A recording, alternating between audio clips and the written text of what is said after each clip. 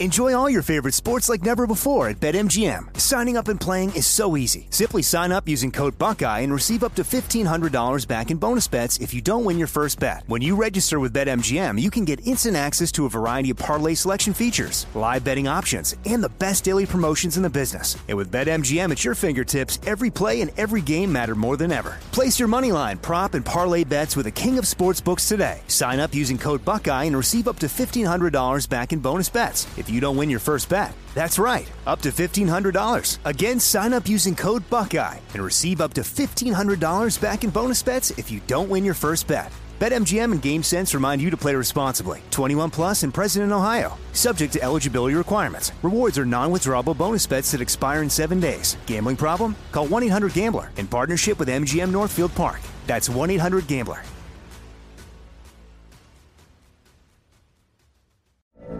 From BBC Radio 4, Britain's biggest paranormal podcast is going on a road trip. I thought in that moment, oh my God, we've summoned something from this board. This is Uncanny USA. He says, somebody's in the house, and I screamed. Listen to Uncanny USA wherever you get your BBC podcasts, if you dare.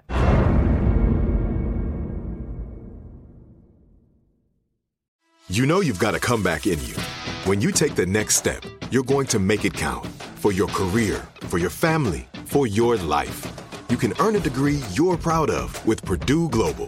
Purdue Global is backed by Purdue University, one of the nation's most respected and innovative public universities. This is your chance. This is your opportunity. This is your comeback. Purdue Global, Purdue's online university for working adults. Start your comeback today at purdueglobal.edu. Open a limited-time 11-month certificate at Kemba Financial Credit Union. At 5.25% APY, it's more than triple the national average, plus it's a safe and secure way to grow your money. Visit your local branch or kemba.org/cd for details. Offer expires May 31st, 2024. APY equals annual percentage yield. Restrictions apply. $500 minimum and $250,000 maximum deposit. Advantage status required. Comparison based on bank rate average. Federally insured by NCUA.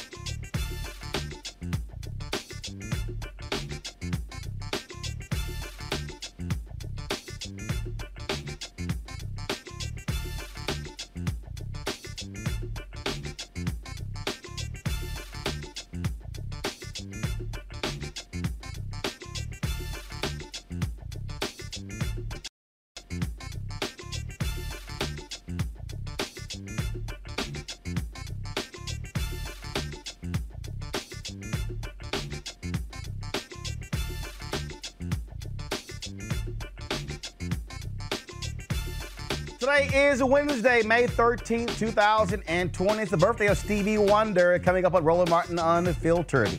In Louisville, Kentucky, Breonna Taylor was shot and killed by police looking for a suspect in the wrong apartment. Her family wants action, and we'll talk with attorney Ben Crump, who represents the family. Senate Minority Leader Chuck Schumer joins me to talk about his call for national testing and the need for another coronavirus relief bill. Will the Republicans actually care enough to make it happen? In Marietta, Georgia, a police officer is caught on camera saying, "We don't shoot white people. We just shoot black people." Wait until we show you the video. And we've been talking about the black digital divide for a long time. Now that the pandemic is forcing students to learn from home, what impact is that having and what are the solutions? Plus another crazy-ass white woman wilding out because she cannot get her Red Lobster order.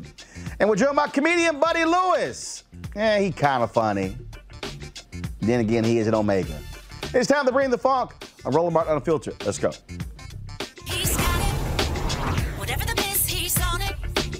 Whatever it is, he's got the scoop, the fact, the find.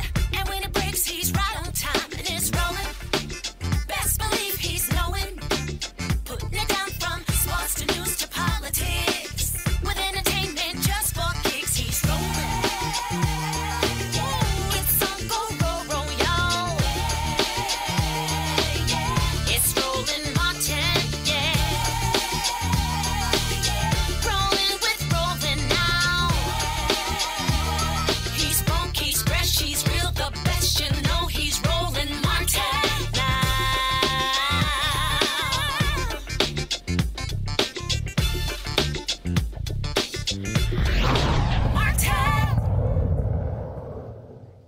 Folks, as of today, the U.S., there are 1,423,000 confirmed cases of coronavirus.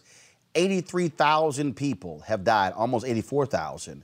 Talk about, man, a stunning number. 306,000 have recovered from the virus. Now, lawmakers are still trying to figure out what they're going to do to help Americans.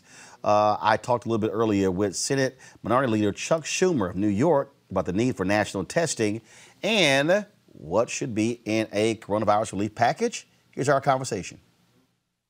Senator Chuck Schumer, glad to have you back on Roland Martin Unfiltered. I went ahead and wore the Jackie Robinson jersey since you're from New York, so I went ahead and wore that today. You betcha. I tried to get Jackie Robinson's home made a national landmark. You know, Branch Rickey had to send a white ball player to go buy the house because no one would sell to him in the neighborhood near Ebbets Field. So let's get right to it, what's going on right now. We have this constant back and forth going on between Democrats and Republicans, coronavirus. You got the president over here, what the hell he's talking about Obama-gate, all this sort of nonsense there. My folks, though, black-owned businesses, people out there who've lost their jobs, black unemployment sky high, unemployment for everybody is sky high. Now you have what the House is doing, Speaker Pelosi, for a new bill. Now you got Republicans who all of a sudden now care about the deficit, but not when they had the tax cut. Where are we moving towards, again, additional help for the American people? Well, listen, Roland, the crisis is the greatest crisis we've had in decades. People are losing their homes. You see cars lined up for miles to go to food banks. People who've never had to go to food banks before. People are losing their jobs. Small business people who have struggled to create a business are losing them. And our Republican friends say, oh, there's no immediate need. Let's slow down. Well, the last person who said slow down, you may remember, was Herbert Hoover. When the market crashed, he said, let's leave it up to the private sector, and it got the Great Depression. If we don't move these guys, things are going to get worse and worse and worse. People are hurting. Minority communities have been hurt more than any other. And these guys are just twiddling their thumbs. And we are fighting them hard. We need public pressure to tell that we need help. We need help to people who might be kicked out of their homes to get help so they're not. We need help so that families can feed their children. We need help so that if you're unemployed, you can get your full salary. We have all these things in the bill that we just put together, and we need to push our Republican friends to move really hard. And I'll tell you another thing we need that this president's been totally derelict on. Testing. If we don't get good testing, other countries have done so much of a better job than us. And if we don't get good testing, this crisis is not going to go away. Georgia, the governor there, opened up all the stores and shopping centers. You know, no one's showing up because they don't want to get COVID. But if we could test everybody like they've done in many, many places, or tested just about everybody, then you'd know who had corona. They could stay in their homes. Everyone else could walk the streets, go to the stores, keep their jobs. This administration has bungled this. We all heard Trump says it's a hoax. Trump says it's not going to matter. Bunk. And now he says everyone who wants a test can get one. Your listeners cannot get a test. If you're in the White House, you can get a test. Average folks can't. So we have so much to do here on testing, on helping people get back on their feet. Our pandemic unemployment insurance pays for your full salary while you've lost your job, at least till July 31st. And in the new bill, we hope to move it till December 31st. We've even put money in the last bill for churches. The ministers came to me, Pastor Richardson, Reverend Sharpton, Mark Morial of the Urban League, and they said, you know, the churches do a lot of the social services. They're going to go broke. There's no collection plate. We put money in for them as well. We got to get this money that we've done already put out. We need a much bigger bill, a big, strong bill for all of these problems. And we will fight the Republicans tooth and nail till we get it. You know, last time, Roland, McConnell, the Republican leader, resisted. We held out. Our whole Democrat said, we're not letting you roll us and do just something for the big corporations and nobody else. And we won. We got many of the things we wanted. We're going to do the same thing now. They're now saying, oh, we don't need to do anything. There's a deficit, as you properly said. They didn't mind $2 trillion of deficit to go to the big shots, the big corporate shots, who then use the money for stock buybacks, not for helping their workers. We have so much to do, but if your listeners start calling their senators and getting all their friends to call their senators particularly the Republican ones, and say, get this bill done. America's in crisis. We can get it done again. Where I sit, what I still just don't understand what the issue is how you do not have a central understanding of the whole process. Yesterday, I had the president of the National Funeral Home Directors on. He said, we're the last responders. He said, we have no PPE.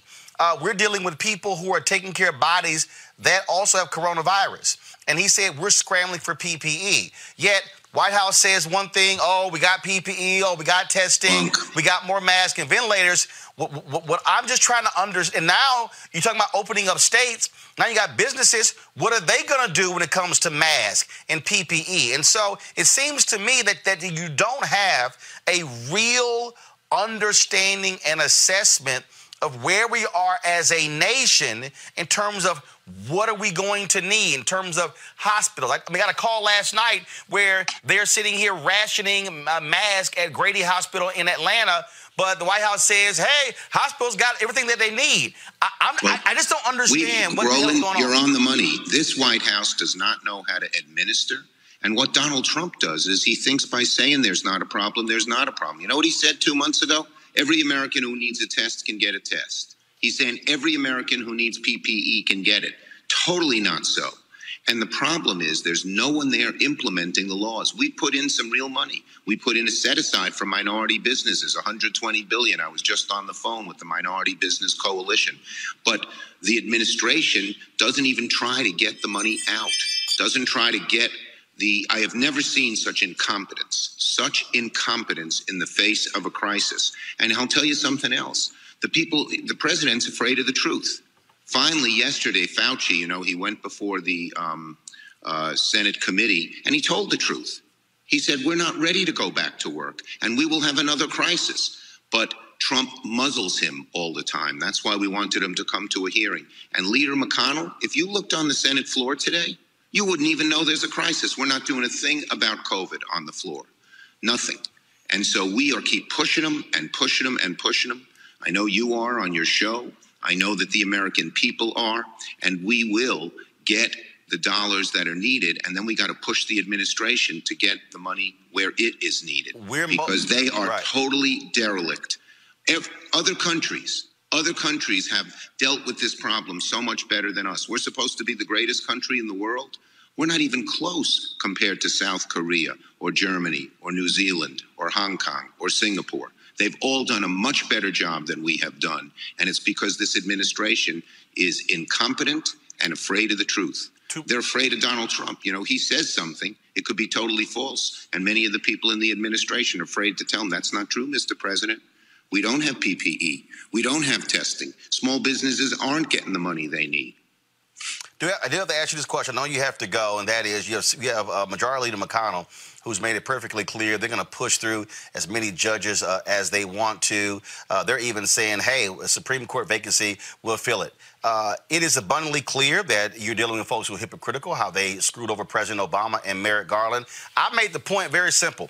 If Democrats regain the United States Senate, pick up 4 seats this fall, the attitude of you and other Democrats should be, here's a hand. I don't want to hear anything from y'all. We're going to confirm whoever we want to confirm, forget blue slips and everything else because y'all don't care about process. Democrats should be as hardcore. Go ahead. We are going to pick the right kinds of judges and we're going to get them through and they won't be able to stop it. I agree with you. And look at this, just what you said. What do the Republicans in the Senate do? What does the president do? They come up with these crazy conspiracy theories about Obama or Joe Biden. There's a crisis in America, and they're talking about conspiracy theories, half of which were cooked up in Russia. It's unbelievable. I have never seen somebody in such an alternative universe as the president and his Republican followers. And it's hurting America every single day. Senator Chuck Schumer, glad to have you here. And again, my folks who follow us, they say we need help. Hopefully, Republicans and Democrats can get together and give the American people what they need, and that is we're waiting. We're waiting for them, and we're ready to work and get this done. Let's hope they change their minds and work with us. All right, Senator, I appreciate it. Thanks a lot. Thanks, Roland. All right, folks, let's introduce our panel. A. Scott Bolden, the former chair of National Bar Association Political Action Committee. Lauren Victoria Burke, National Newspaper Public Association. Mustafa Santiago Ali, former senior advisor, Environmental Justice, EPA. Lauren, I'll start with you. The reality is, it's amazing how Republicans now care about the deficit, saying, how are we going to pay for this stuff? I haven't heard these Tea Party people or these fiscal hawks say a damn thing about the deficit in 3 years since Trump has been in office and they've been in power. Now they want to bring it up.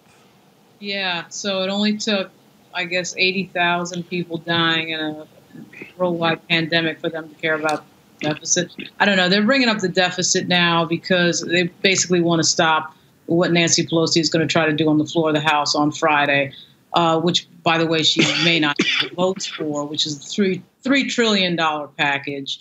Unlike the other package that she did, some weeks ago, there was bipartisan support. There isn't for this. So it's going to be sort of interesting to see what the conversation, the argument is going to be.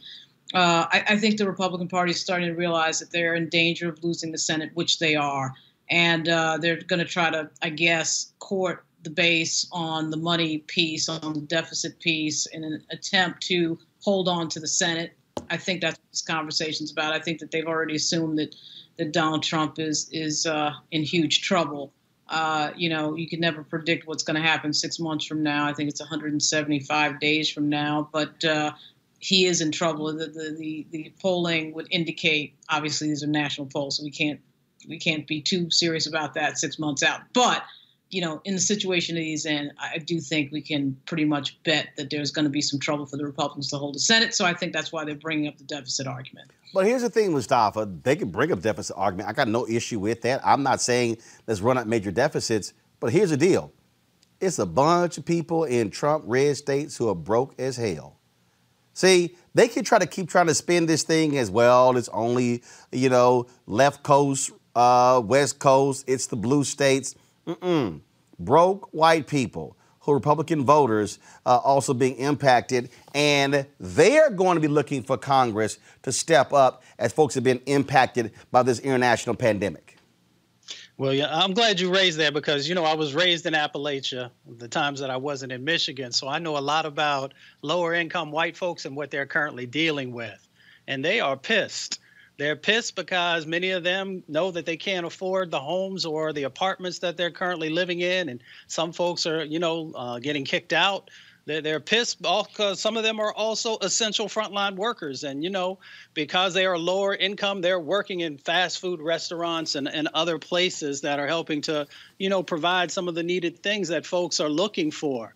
And they're also pissed off because, they themselves often have a hard time finding food and other types of things. So he has actually forgotten a part of his base, and it's going to come back to bite him. So, Scott, go to you. Bottom line is what we're dealing with is a financial calamity, and people need help, and they're looking to Congress and the White House to help. Yeah, the other thing is you're absolutely right. They fool, the White House and GOP fool poor white America. Those top 10 states are red states who get the most public benefits, not urban America. And so now with COVID and them cutting off the money, they need a boogeyman. They need to blame somebody, the Democrats, in order for these poor white voters to continue to stay with the GOP that has never been a party of their interest. And so when they look around for somebody to blame, they've run out of boogeymen. And so the voters, those poor white voters in Appalachia and other poor parts of this country say, well, who are we going to blame? Well, you can't blame Barack Obama for this. And that's where the angst is going to come from. All right, then. So here's the deal. Liberals are now saying that the bill is not strong enough. Lauren, they're saying Pelosi, she's just falling for the GOP okie doke again. But look, the reality is this here. Republicans control the Senate. In order to get a bill, you're going to have to do something that appeals to the other side. But what do you make of them saying that the bill is not progressive enough?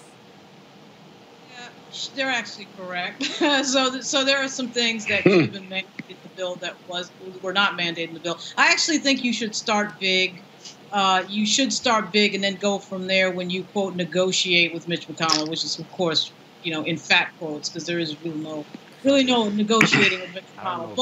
But I do think you should start really big. And I think the complaining has been that she did not really whip properly, involve everybody that needed to be involved properly in the conversation. This is a new ID. Some 2,000 words and nobody's read it. No, that's the old one. I bought that. Got it yesterday, and now they're supposed to vote on it, Friday. So that's a problem. I think the left wing does have a point, but the fact of the matter is there does need to be some But Lauren, why doesn't she just go big? She's got nothing to lose. She's got the votes. She's got to vote in the House, but of course she doesn't have votes in the Senate, and of course the president has to sign it. Remember, with the other bill, Trump did come out and say, look, I am going to sign this. And that's where the conversation sort of started. He wanted that bill, so McConnell was out of the way. You don't have that. You got to get it through your caucus, which, by the way, she may not have the votes in the House. So that's another. Hey, Roland, here's a question. Where are they getting all this money from? I mean, it's almost like a bottomless pit. Are they just printing money, or do they have a backstop for it? They can print. That's what they're doing. They're printing. They're just printing money. That's right. The Treasury's printing money. I mean, that's the advantage that the federal government has that the states do not have. They can print more money. But doesn't that lend to inflation and all kinds of other economic and financial risks for the country long term? Right. It does cause inflation after a while. But for right now, everybody's in such a panic. Obviously, this is an unprecedented situation with 80,000 people dead. So, I'm actually surprised they got the Republicans to do as much on the last bill. I was so impressed by that. But some of that is the November 3rd issue. No, I think you're absolutely right. And, regardless of how they're printing the money, the reality is that people are still hurting, and they can't print enough money to support these people who are hurting and losing jobs. I mean, people being furloughed, they're being laid off. The jobs report for next month and the amount of employment claims for this past month are going to be overwhelming. Sometimes I think you can't print enough money for that, Lauren. Look, here's the deal. Well, here's the deal. Republicans. Here's where Republicans are going to be in trouble. They control the White House. They control the United States Senate.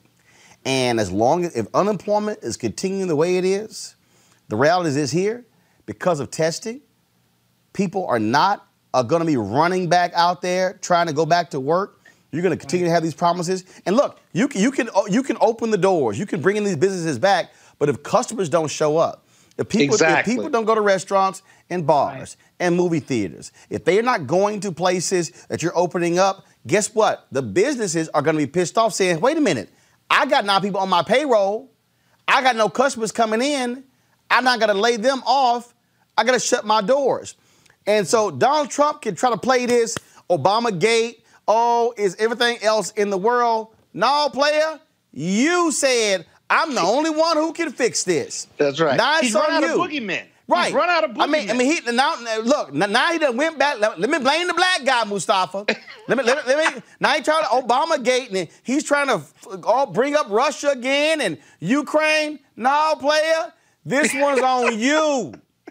That's right. When you look and you see that you're sitting on your couch because you don't have a job, when you open up your refrigerator and there's no food in there, when you go to put the key in the lock and the door no longer has the lock that when you left, you are the one who's going to be responsible. Exactly. I want to go to the next story. First of all, I saw as a piece today in the New York Times, they were talking about how all these Democrats are wringing their hands about Joe Biden. Oh, my God, he's not doing this, and what is he doing? And he hasn't hired enough staff. And look, the one thing I will agree with they said, Joe Biden needs to fire his technical team. They suck, okay? That town hall they had last week in Tampa was absolutely atrocious. Here's the deal. We do a show every day. Okay? Mm-hmm. Occasionally, we'll have audio issues, video issues. They had audio, video issues the entire 50 minutes. I mean, it was just awful. And so I don't understand. Look, my deal is like, y'all, go hire people who know how to do television. Maybe they got engineers trying to sit here and run an actual show, but this is actually a show here. Well, I don't understand, Scott, with these idiotic Democrats. What the hell can Joe Biden do? He can't. I mean, all Joe Biden can do is sit in his damn basement and run a digital campaign, period. All he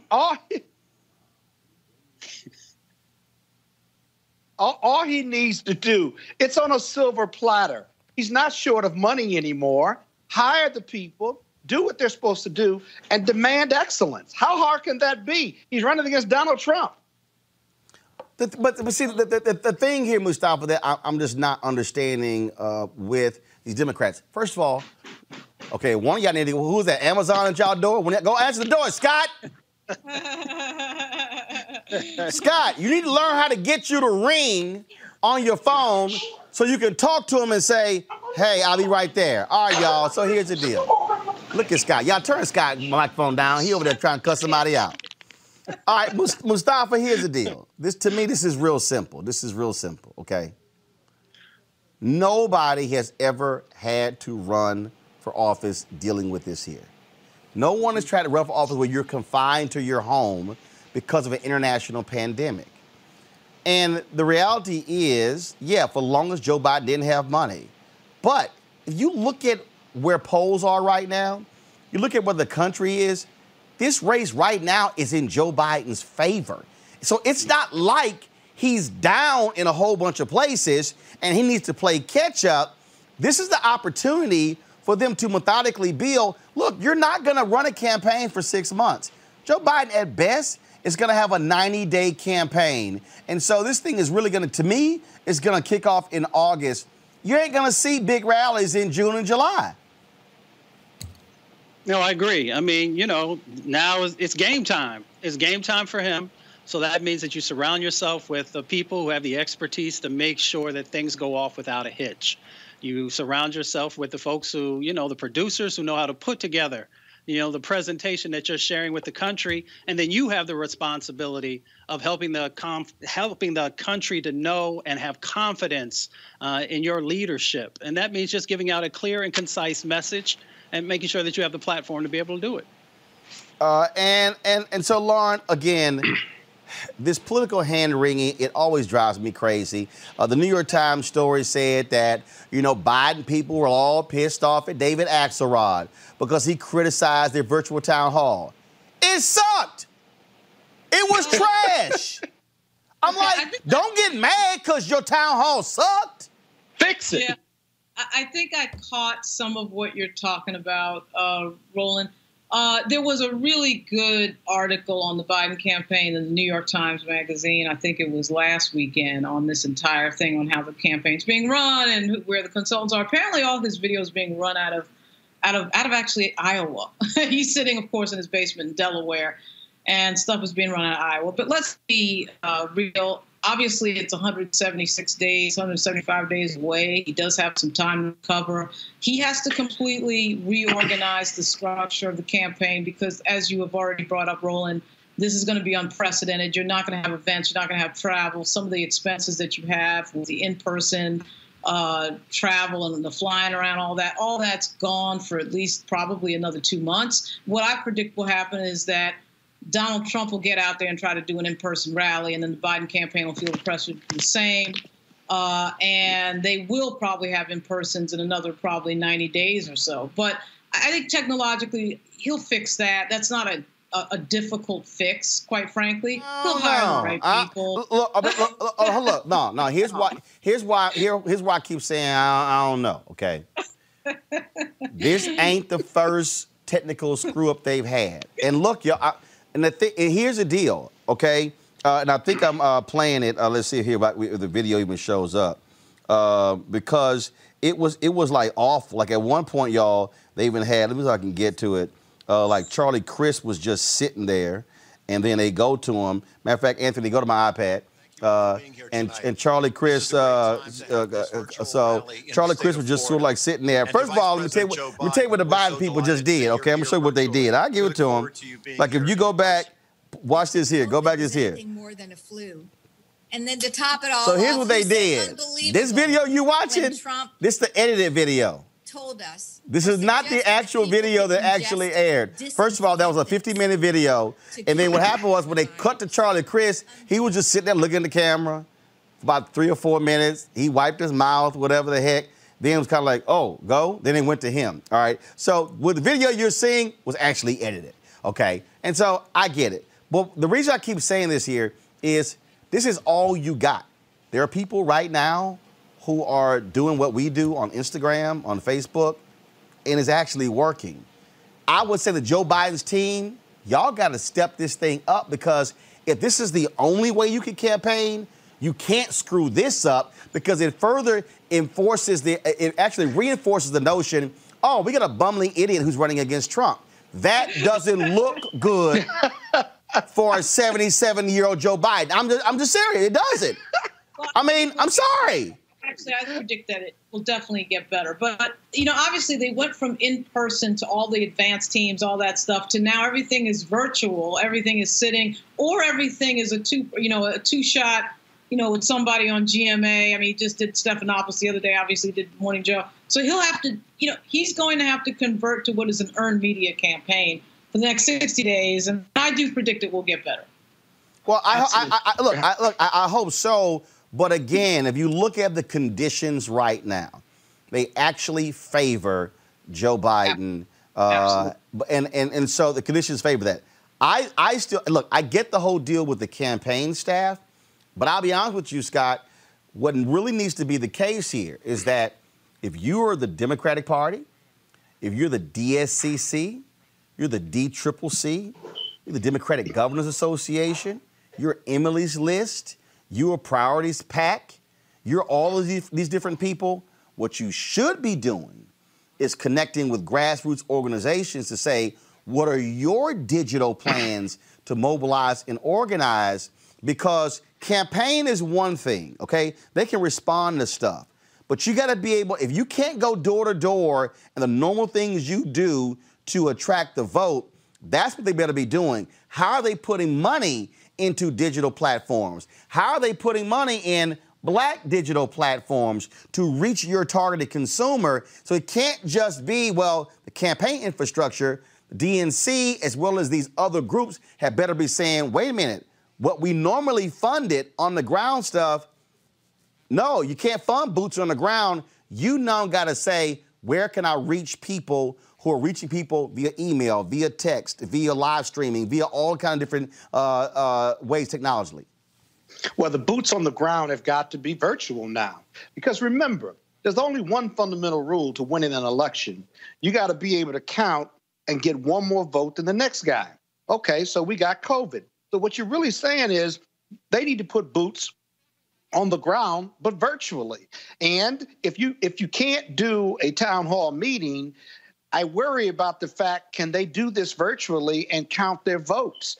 3 weeks to a week out, 3 days to a week out, no matter how big a campaign is, your team ought to have a good sense where your votes are coming from, what your GoTV is, and you got to get them out to vote and count your votes. Y'all ought to be able to tell you whether you got a good shot of winning or whether you're going to win hands down. And we got time to figure all that out. But he needs an A team, if you will. Roland, maybe you ought to submit a proposal to be the production company for Joe Biden and the Dems and see what they say. No, I'm doing exactly what I'm doing right here. I'm good. I ain't never worked for a campaign. I don't plan on working for a campaign. Oh, but it does, just like Mustafa, folks are like, man, why you all bother with bad audio in the versus battle? Because I can't stand bad audio. Damn it, I can't stand it on my show. If it's a screw up, somebody getting cussed out. And I'm just simply saying, if you're running for president of the United States and your people don't know how to switch to somebody saying, hi, you're live, talk, guess what? You got a damn problem. Right. Preparation. When Michael Jordan stepped onto the court, everybody knew their role. It had been run 1,000 times for each one of the plays that was going to happen. And if something went wrong or someone moved out of position, somebody knew where else they needed to be. So there's no reason for anybody who's running for a major national office not to have that in place. And I just want to add one other thing to what we were just talking about. there still are a lot of black and brown organizations that are on the ground that are not receiving the funding, just like they have in the traditional set of campaigns, where they often get resources at the last minute and are expected to do miracles. We've got the exact same thing currently going on now.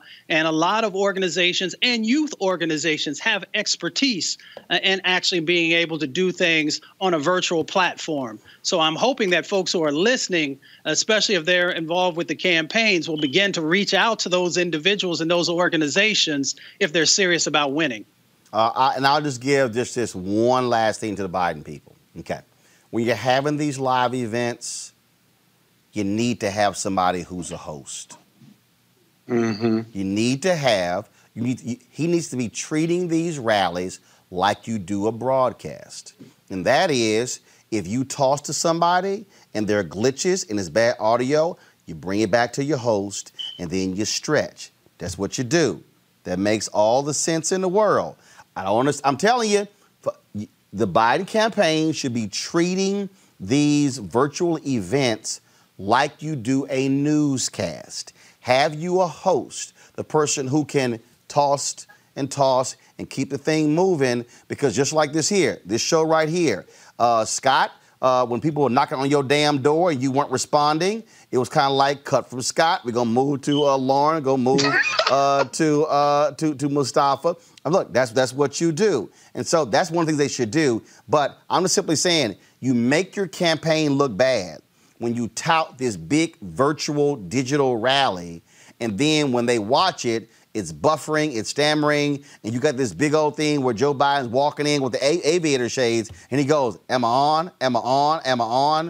Okay, you make your candidate look bad. That's all I'm saying. All right, folks, got to go to a break. We come back. We're going to talk about a couple of cases, one out of Georgia, where they are reopening a case. And wait till you see this, y'all. Oh, my God. Wait till y'all see this video, this white cop making it perfectly clear to a white woman, baby, calm down. We don't arrest people like you. We arrest black people. That's next on Roland Martin Unfiltered. You want to check out Roland Martin Unfiltered?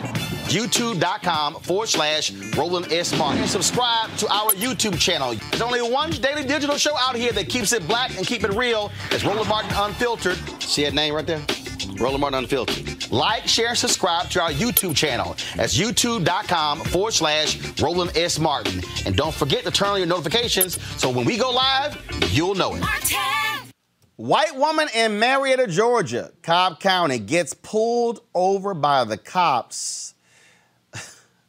This is not a practical joke. This is real dash cam video. Watch this. Scott. Wow. We only shoot black people. Wow. How? You know what, Roland? I think I got you. I saw the video. No, you're here. Go ahead. Wow, that he actually said that as a professional, whatever your profession is, that he should be fired for just being dumb and making dumb statements. I can live with him being a racist, but he shouldn't put that on us and put that on somebody in public. He didn't even know who that woman was, and he wasn't gonna. And he admitted that. So that's what's in his head and heart. But I must tell you, as a former prosecutor, I'm going to tell you, there are a lot of police officers around this country who really think like that. When they refer to black and brown defendants or people being arrested, they refer to them as dogs, mopes, perps, inhumane terms that now, if they say that in the confines of the complaint office of the DA's office, what do you think they say and do and feel and how they perceive people of color in the public, where they're King Kong? That they control the narrative on the street. There's a direct correlation between that. And so I'm not surprised that he feels that way. I'm surprised that he said it, but he said it because he felt safe, because presumably the person he was talking to was white, and he presumed they felt the same way too. That is a crazy video, Mustafa. Mm-hmm. Very much so. Unfortunately, it's the reality that all of us know is going on. And it plays out in the numbers. We know that more people of color, black and brown folks, get pulled over for traffic stops, many times for no real justification or no real reason behind it, and then they continue to escalate in that situation. And when you do that disproportionately, that plays into why more folks are actually also getting killed. And it goes back to the root of each individual. And unfortunately, and I have law enforcement folks in my family, that there are those who believe that, Black and brown people's lives have less value, that we're more violent, and a number of other, false facts. Lauren.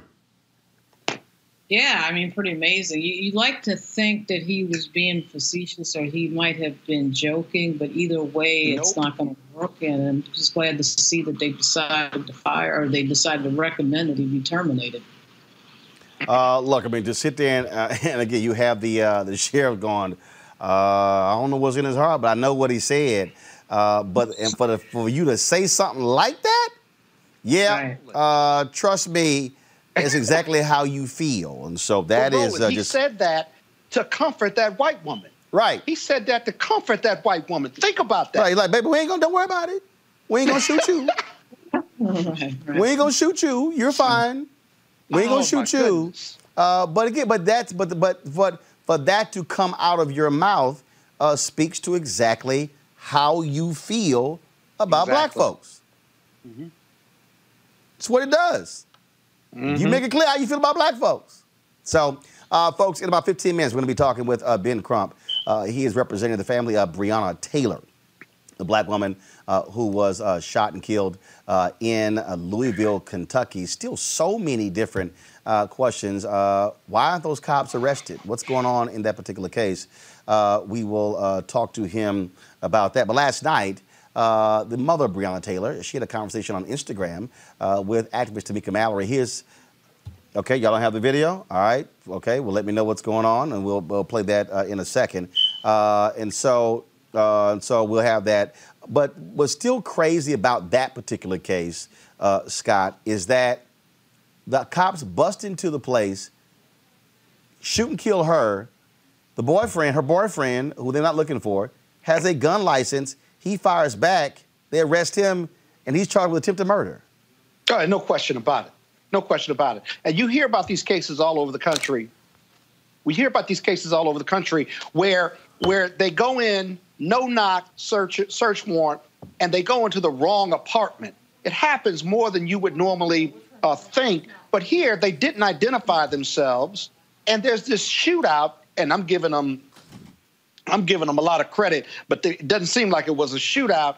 And they shoot this young woman 8 times, and she's in the bed. Now, he's got a license for his gun. It's just a comedy of errors that ended tragically. It needs to be an investigation of it. And I got to tell you, everybody who's on that no-knock warrant piece needs to be retrained. Oh, by the way, before you retrain them, fire them. It makes absolutely no sense. And they went to the wrong house. The liability is going to be in the hands or at the footstep or doorstep of that police department and that city. No doubt about it. Lauren. Yeah, it's going to be another wrongful death payout after a civil court lawsuit. After a civil lawsuit. And the cities have apparently accepted that cycle, haven't they? That they're not going to change any of their procedure, and they're not going to change the way they do things. They're just going to keep paying the money out. That's clearly been the way that these things are going to go. And it's that's not accepted good policy. policy. And apparently, though, that's their thing, that we're just going to pay the money out and not. Were these plain clothes? These were not uniformed officers? I don't know. I don't know the particulars in terms of those officers, what they were wearing, how they were dressed. So it seems that's another reoccurring fact on these stories, that particularly the ones that are outside, not so much a no-knock situation, but, a lot of situations where undercover police have some sort of confrontation, and there's no way that the person they were looking for could know that they were law enforcement unless, of course, they announced. And, of course, they always claim that they've announced. But when somebody's coming up on you with a weapon in an aggressive manner, if you have a weapon, you're probably going to reach for it. So it's an interesting thing. Yeah. A lot of cases involve plainclothes officers. If you busted my crib, I don't know who the hell you are. Right. It's a good bet I'm probably going to grab my gun. particularly in a jurisdiction where it's easy to carry and easy to own a firearm, like Virginia. And remember, even if they don't have a uniform on, it's dark. It's at night. And though the fatigues that they wear are dark, you come in with your badge, you announce, and you do the no-knock. It's just simple training. I've been on no-knocks in my legal career as a prosecutor, and I constantly had to remind the police who were going in, they were going in first. You got to announce, right? And you got to look for weapons, but you can't go in guns blazing. And you know what? A lot of the police officers are just wired that way, differently, versus cautiousness. Yeah, but we should also highlight the fact that there have been, I think it was 3 or 4 neighbors who said that, they heard what was going on and that the police didn't announce that they were police. So that's right. One. That has to be ground truth, of course. And secondly, going to Lauren's point, is that unfortunately in these payouts, they've been anchored to taxpayer dollars instead of the budgets of the police departments being responsible for these payouts, and maybe even the pension plans that the police officers have. Maybe that would then motivate folks to stop protecting certain folks when they do negative types of things inside of our communities and other communities. I believe that, on one side of the legal paradigm, that of course we continue to work on the laws and push in that direction. But I found over my career, when you hit people in the pocketbook, sometimes that changes behavior faster than all the other tools that we've tried to utilize over the years. Hey, Roland, one other thing. How hard is it to go to the right house if you've done a criminal investigation or a drug investigation? You got to cross-check, double-check, quadruple check. Do we have the right place when you're going in on a no-knock? It's not that hard. And police officers who have done this in certain departments who have failed at this and gotten into this situation, they now have new programs or new rules where they're cross-checking up until the time they go in so that they have the right place, because they've suffered. The city has had to be liable for these awful, horrible mistakes. All right, folks, going to a break now. I told y'all we had Mary Spio with Seek.com on the show. This Friday, they have a virtual comedy experience featuring D.L. Hughley. It's called The Laugh Experience with D.L. Hughley. This is on the Seek website. So what's pretty cool about this, y'all, is this is one of the this is right here the VR headset, the virtual reality headset. And so what happens is you actually place your phone. You actually place your phone on the inside of here, and then once you download their app, then of course when you put this on. This is actually how it goes on. You actually put this on, and then it takes you into their whole virtual reality experience. And what happens is it'll seem as if you're literally in the room with the comedians when they are doing their comedy showcase. They've got D.L. Hughley, Chris Spencer, Ryan Davis, Bo Dacius, and Clint Coley. It's the first of its kind, never been done before, a virtual comedy show on Seek.com, Seek.com. Again, you can watch on your phone, your laptop, in virtual reality. And so, folks, there's a cost there. Go to it. Go to Seek.com. And again, if you want to watch it in VR, download the app, and then it's all you have to do is simply download the app. And what you do is you can use the code RMVIP2020. Now, here's the deal. You can also do, if you want to actually get, and I told you, Mary was on. She's a sister. She actually is the creator of this particular VR headset. And so these can be purchased as well. And then she also created these headphones here, folks, that are absolutely amazing. And what she did is she created these headphones because she said all the headphones that were out there, they really didn't have a headphone that was made for the virtual reality experience. When you put these on, when you go Bluetooth, it gives you 360-degree sound. And so unbelievable headsets. Comes with also a mic, so a lot of people who are gamers can also put these headphones on. Now, I love the fact that the VR headset and the headphones in black and old gold. my alpha colors. So you know how we roll, Mustafa. Scott live upset, but he'll get over it. But y'all, this is great. Again, if you purchase the headphones or you purchase the VR headset, I want y'all to use the promo code RMVIP2020. RMVIP2020 for the headset or even the headphones as well. And so that's Seek.com. It's a black-owned technology company. So, again, they have this great virtual comedy showcase taking place on Friday featuring D.L. Hughley, Chris Spencer, and friends. And so check them out at Seek, Ceek.com. That's Seek, Ceek.com. Don't forget the promo code RMVIP2020. All right, folks, when we come back, we'll talk about the digital experience that our kids are going through right now due to coronavirus. And again, what educators are doing to make sure that they are getting their schoolwork done. It's next, Roland Martin Unfiltered. You want to check out Roland Martin Unfiltered?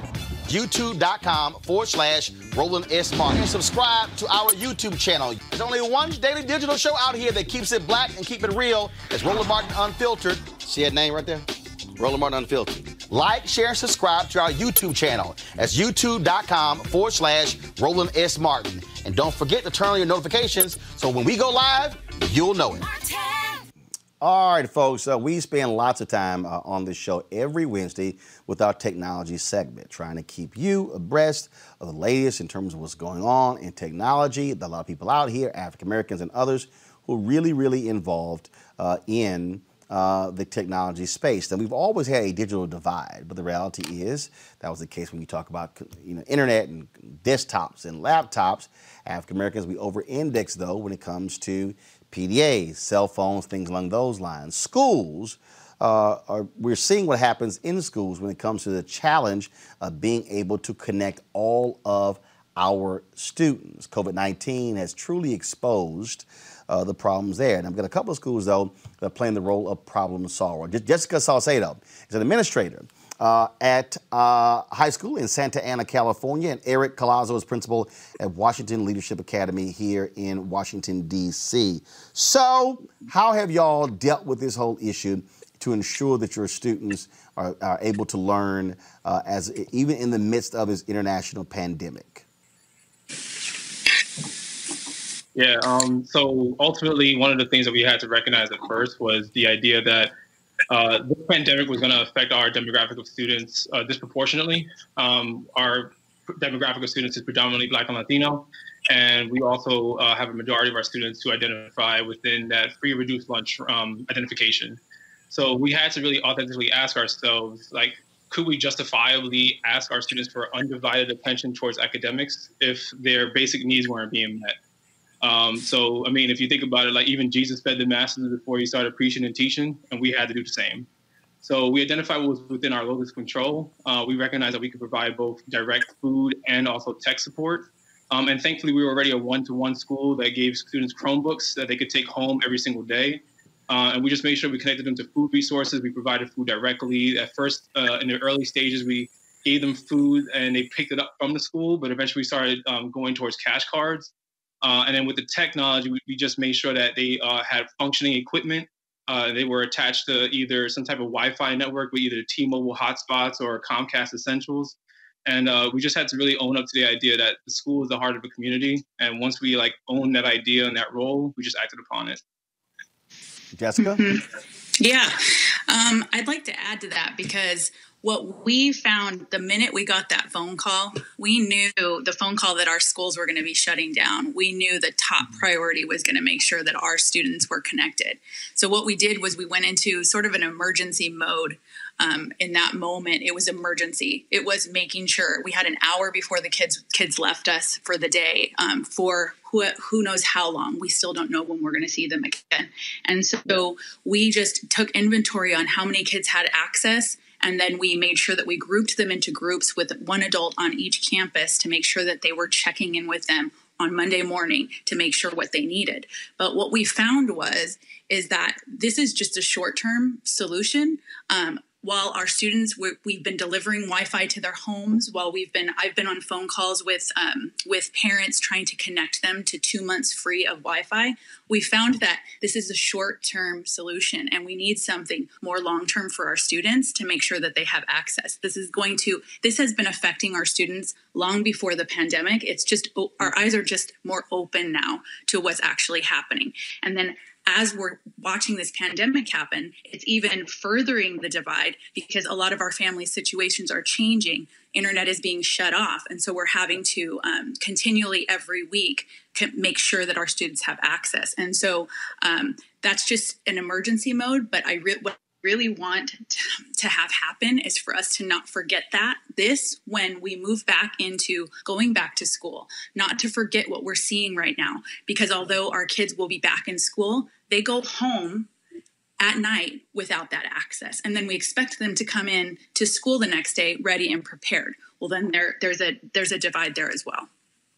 And so one of the things that still jumps out is that the school districts obviously realize they got a problem, but how are they solving it? What did you specifically see, and how quickly did you move to say, we got to close this gap, or otherwise the students are going to suffer? It was immediate.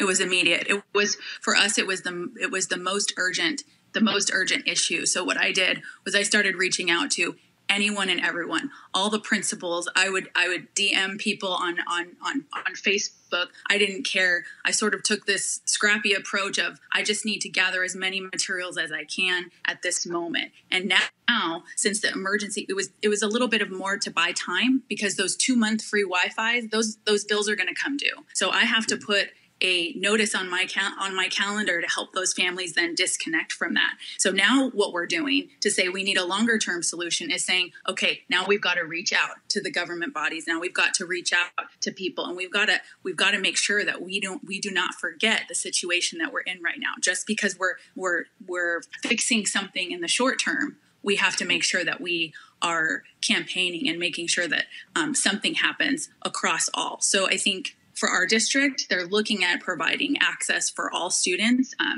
24/7 if you're a student in our district. And that's what I want. Yeah. And for us as well, I mean, one of the key things and one of the benefits of being a charter school was we just were able to immediately divert our resources and know that we needed to support our students directly and our families directly. So what we did was we created a COVID-19 task force early in late February. We knew that we saw what was happening on the West Coast, and we knew that it was going to affect our students and it could possibly cause closures. So we started to send out surveys to parents, like what kind of needs would they have. We already had a list of students and families that were already at high risk. So we reached out to them for like providing services early. And then also we started doing inventory of like, what do we have? Like what in terms of like Chromebooks that were functioning, students that needed replacements. And we put a plan in place early on so that when it actually came to the actual call saying we're stay at home, can't come to school, students and families are already aware, and so staff are like the next steps that we're going to be taking for this COVID-19 response. And obviously, what we are now, we're in May. We've got folks who are going to be, school's going to be out soon.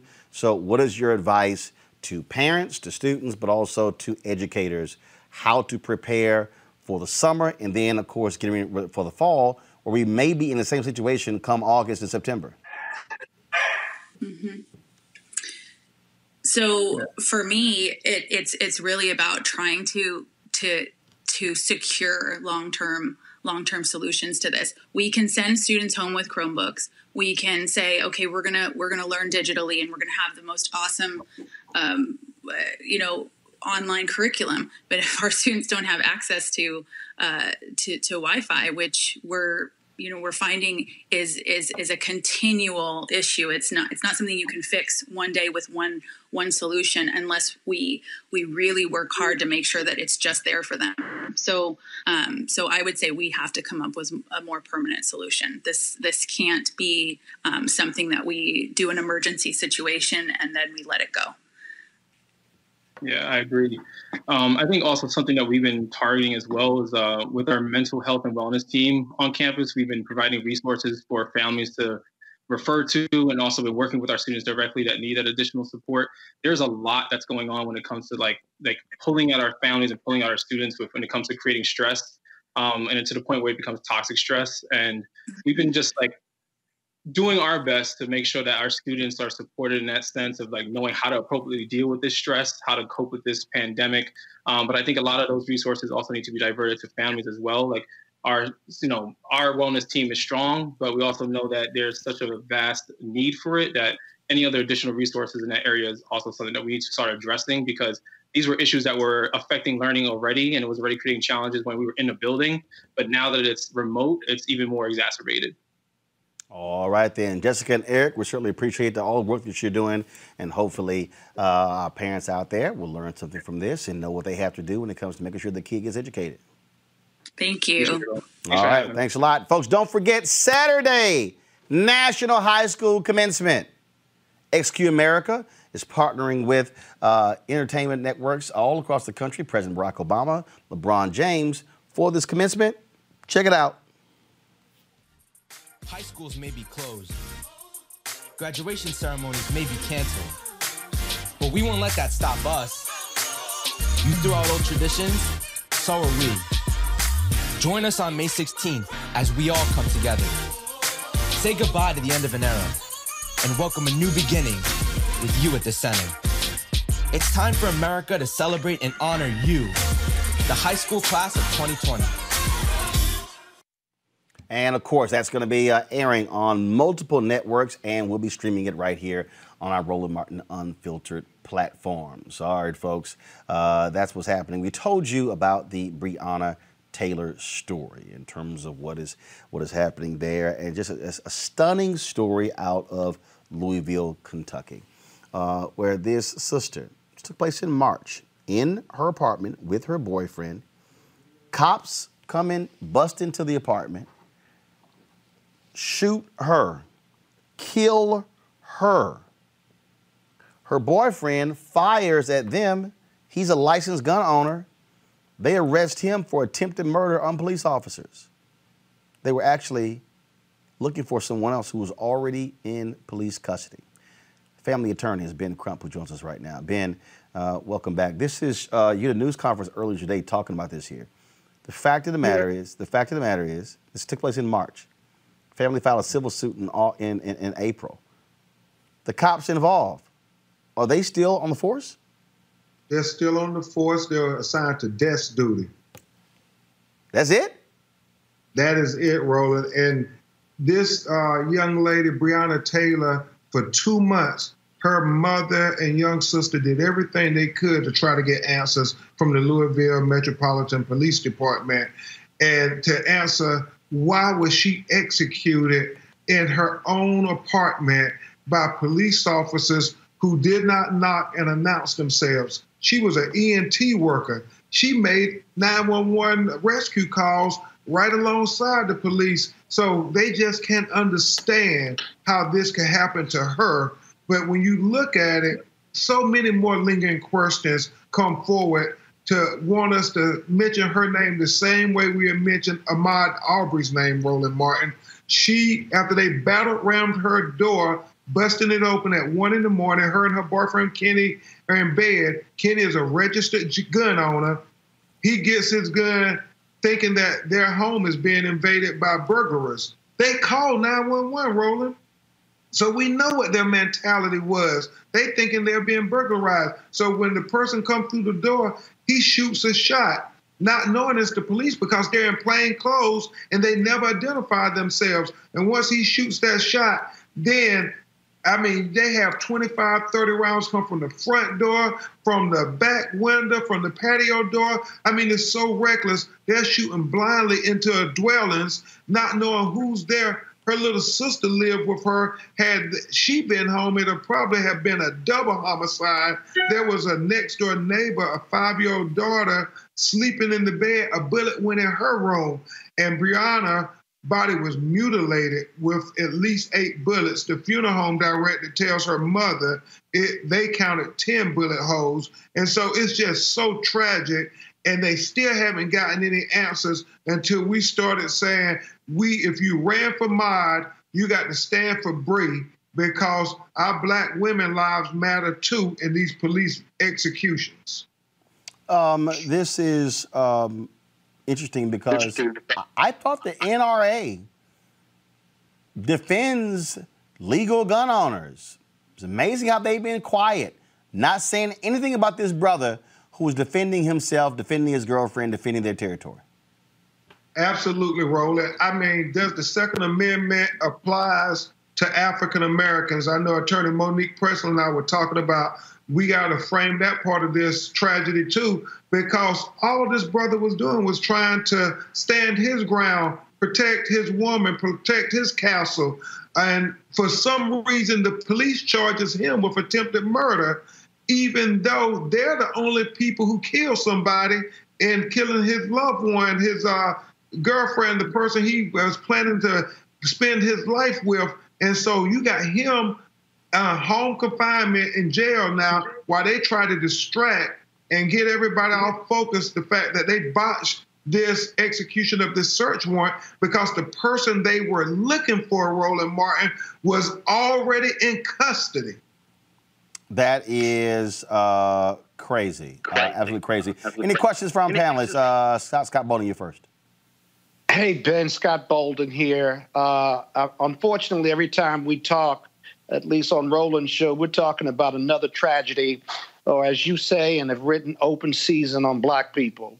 I guess my question is, have you been able to investigate how many of these no-knock search warrants they've executed where they have failed at going to the right location? Because in my opinion, that'll be relevant, probative, and material in regard to your investigation and the prosecutor's investigation.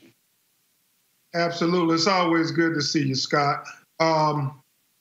My co-counsels in Kentucky, they have told me about the corruption that they have going on in the Louisville Metropolitan Police Department, the fact that they have done these no-knock warrants on black people at an alarming rate higher than they've done them on white people in Louisville. So that's an issue we're going to look at. And then the fact that they they keep changing their story, Scott and Roland.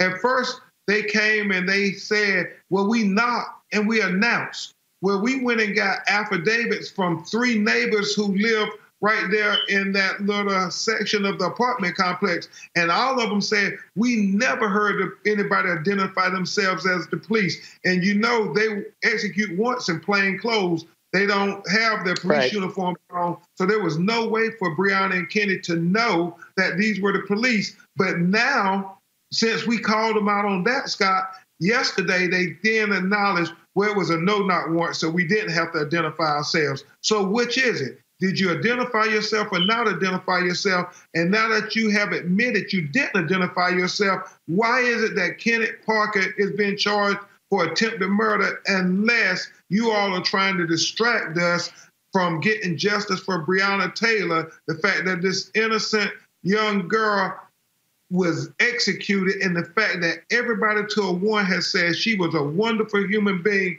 who dedicated her life to trying to help others. That's why she wanted to be a nurse. And those charges against her boyfriend are still pending because they're still trying to get their story straight. Because if they dismiss those charges against the boyfriend, then their case falls apart per se. They're holding on to him for that reason.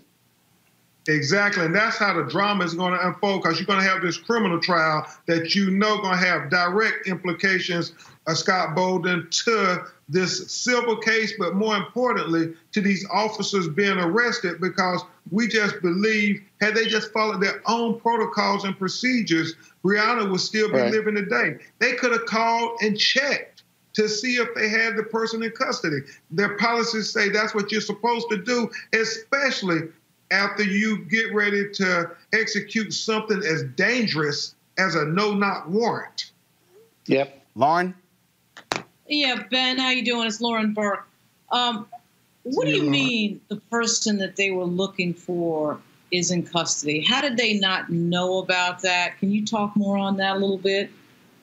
Certainly. The person they were looking for was in custody He was a low-level drug dealer, which it still boggles my mind how they get these no-knock warrants on people who are selling marijuana and these little low-level drugs, but they can convince them that our people are always so violent and the judge got to throw away our constitutional rights. So they had him in custody for about 4 or 5 hours. He was the primary suspect on the warrant. And then they had 4 other addresses where he might possibly be. He dated her almost 3 years ago. They had moved on, but yet after they had him in custody, they still wanted to battle ram her door down. And when you think about the fact that she's never committed a crime in her life, Kenny has never committed a crime in his life. He worked at the post office. She worked at 2 hospitals. This was this young black couple trying to make their way in the world. And this judge signs this order saying, with every other known address, you can have a no-knock. And the Louisville Metropolitan Police Department, even after they got him, went to her property and knocked in the door as well. And so it makes no sense. They're not giving any answers. And the warrant is so vague. When you look at it, you have to ask the jury who's listening to this case, is it any black person that this man has ever known that they had the right to then just go blow their doors off and come in with blazing guns? Because that seemed to be the case here while Breonna Taylor was killed. Go right ahead, Mustafa. Yeah, hi, Ben. This is Mustafa Ali. Thank you for everything that you continue to do to protect our communities. Quick question. What can we do as everyday folks to support both, what's going on with Breonna and yourself?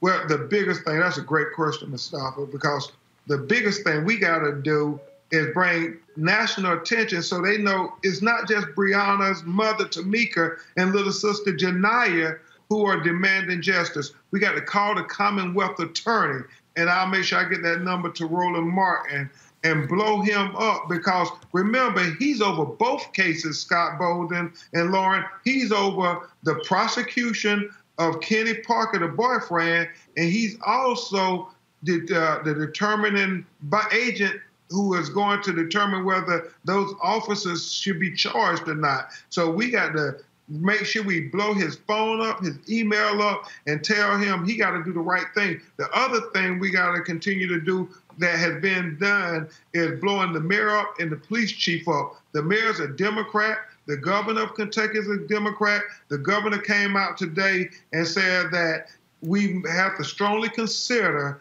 moving this from the Louisville Metropolitan Police Department because they should not be able to investigate themselves when they killed this young lady. The other thing this governor is trying to decide to do is whether to appoint a special prosecutor, since there's an inherent conflict if he's going to prosecute Kenny and then decide whether to prosecute the officers. What's he waiting on?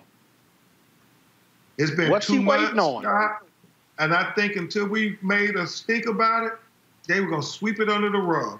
They weren't going to do anything. The police union was all, just proclaiming this is disgusting that this Judge Olu Stevens dare let this person who shot at the police and grazed his leg be let out to home confinement because of the coronavirus. They wanted him, even though the coronavirus was going on rolling, to stay in jail. But that's what they're trying to do to divert all the attention from everybody. All right, then.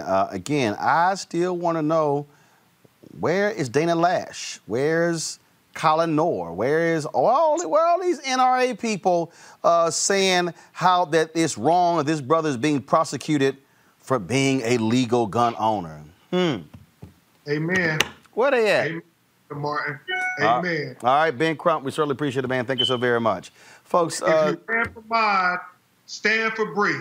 Yes, indeed. Yes, indeed. Ben Crump, we'll chat with you again. Thanks a lot. Thank you, brother. Folks, this just in, pretty stupid. Yesterday, Dr. Anthony Fauci testified before the Senate, and he talked about schools. He talked about how it might not be a good idea reopening schools because of coronavirus.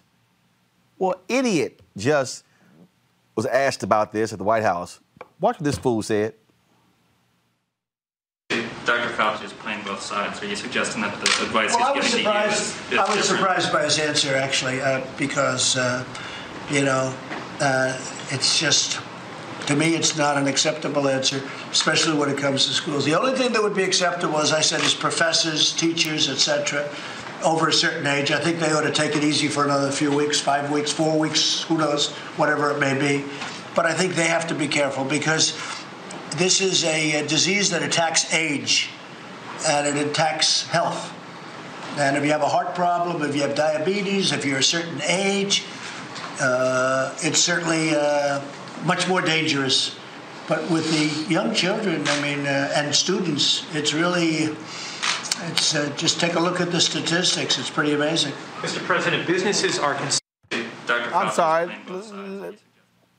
Lauren, I'm trying to understand. Donald Trump, who don't know jack about infectious diseases, is trying to tell Fauci what he should say. So the clueless one, the man who said, let's drink some disinfectant or shoot the light on the inside out, we should believe that fool over the man who's been doing this for more than 40 years. Did I miss that? Yeah, because the problem, of course, that Trump has is that Anthony Fauci is not only a doctor, he's not a participant in the PR strategy of Donald Trump. He's an actor in the game of actually telling the truth and trying to save people from being infected by coronavirus. So that makes him an outlier right there. Yeah, I've been on a few of the calls that they've had at the White House where Fauci's been on there and he's had to talk in code because he knew that he couldn't really outwardly say what he really wanted to say, but everybody could figure out what he was saying nonetheless. You know, you're either going to have to choose with Donald Trump between telling the truth or playing political stupid games so that he can prepare to get, back into office, to sneak back into office in November. And Fauci is not going to do it. It's not going to happen. So I'm just waiting for the moment where Trump finally realizes this and fires him, which actually I think would be good for Fauci and the rest of the country, because then Fauci can speak freely to everybody about what's going on. The only thing that's tethered him a little bit, and he's really not that tethered, but he will be completely unleashed if he's a private citizen and he just get on MSNBC and everybody else and Roland Martin Unfiltered and talk about what he really wants to say. Scott, here's what your boy Tucker Carlson said last night, and you notice how all of a sudden how the right, how they're attacking Fauci, probably because his approval ratings are far higher than Donald Trump's. Listen to Mr. White Privilege himself. It's the guy into whom you want to vest all of your trust. Is this the guy you want to chart the future of the country? Maybe not. This is a very serious matter, the decisions we're making right now. Tony Fauci has not been elected to anything. He's had the same job for nearly 40 years. That means the majority of American voters never even indirectly picked him for the role he has now. This is not the result of any kind of democratic process at work at all. Yet in the last 4 months, Fauci has become one of the most powerful people in the world. And some, particularly in our media and in our democratic establishment, are clamoring to give Dr. Fauci even more power. Why? Some people seem to think he should be dictator for the duration of this crisis. That's insanity. Fauci, like every other human being, is flawed. He says things that are wise. He says things that are profoundly silly. He's not, and no one is, the one person who should be in charge when it comes to making long-term health recommendations. This guy, Fauci, may be even more off base than your average epidemiologist. Plenty of doctors, by the way, think it's time for most, even all of the country, to cautiously reopen. And they have a voice in this, too. They deserve one. But in the end, no appointed doctor should make the call on what our federal policy is. We elect leaders for that because we're supposed to be in charge of the country because it's a democracy. Remember NBC? CNN? Ned Ryan is the... Okay, Scott, first of all, let me unpack the sheer stupidity of Tucker Carlson. No. Let me go first. Okay, go ahead. I'm sorry. Go ahead. Dumb. What does the democracy and electability have to do with the health, safety, and welfare of this country? If anybody should be a dictator and leading us through a health crisis, through COVID, through a pandemic, is the most qualified scientist or medical person who's been in office for 40 years, Tony Fauci. I'm not going back to work until Tony Fauci tells me so. Donald Trump would like to for me to say that as an American and a human being, but I'm not, because he and his team have the most credibility. And I don't need politics in a pandemic. I need health expertise in a pandemic. So here's what I just find to be just quite interesting. And that is, Fauci never said, I'm the guy. All hell power rests in my hands, and I shall determine when the nation is able to open. He's never said that. In fact, Trump can't do it. Trump stood at a news conference and said, I am authorizing the governors to decide when they should open their states, when he had no authority whatsoever to authorize them to do a damn thing. Here is the real deal here, Mustafa. This administration and the Republican Party and the state-run media Fox News, they despise the fact that Americans trust Fauci more than the idiot Trump and the fool who refused to wear a mask, who now wears a mask, Mike Pence. That's exactly. And here's what I find to be laughable. Fox and Friends, that airhead Ainsley Earnhardt, and that airhead Steve Doocy, and that airhead, what's his name? Brian Kilmeade. They are on the air every day, bitching and moaning, we gotta open the state, when their own network is closed. Okay, let me help all y'all who are watching. The very people who are bitching and moaning about how we need to open the country, their own company is closed. Fox News doesn't plan to. Y'all, Ainsley, Brian, and Steve are doing the show from home. Don't you think you sound like a damn fool by yelling and screaming about what needs to open when your own bosses won't even open your building? Mustafa, this party and that dude sitting in the Oval Office, they hate scientists, they hate science, and so the attack on Fauci is if they can destroy his credibility, then they win. The problem is the American public ain't buying it. Right. Dr. Fauci does everything based on science. He's told folks, he doesn't get into the, these policy conversations, these economic conversations. He's said on air numerous times, that is the expertise of someone else. I know science. I know public health. That's what I'm focused on, and I'm going to give you my best responses based on that.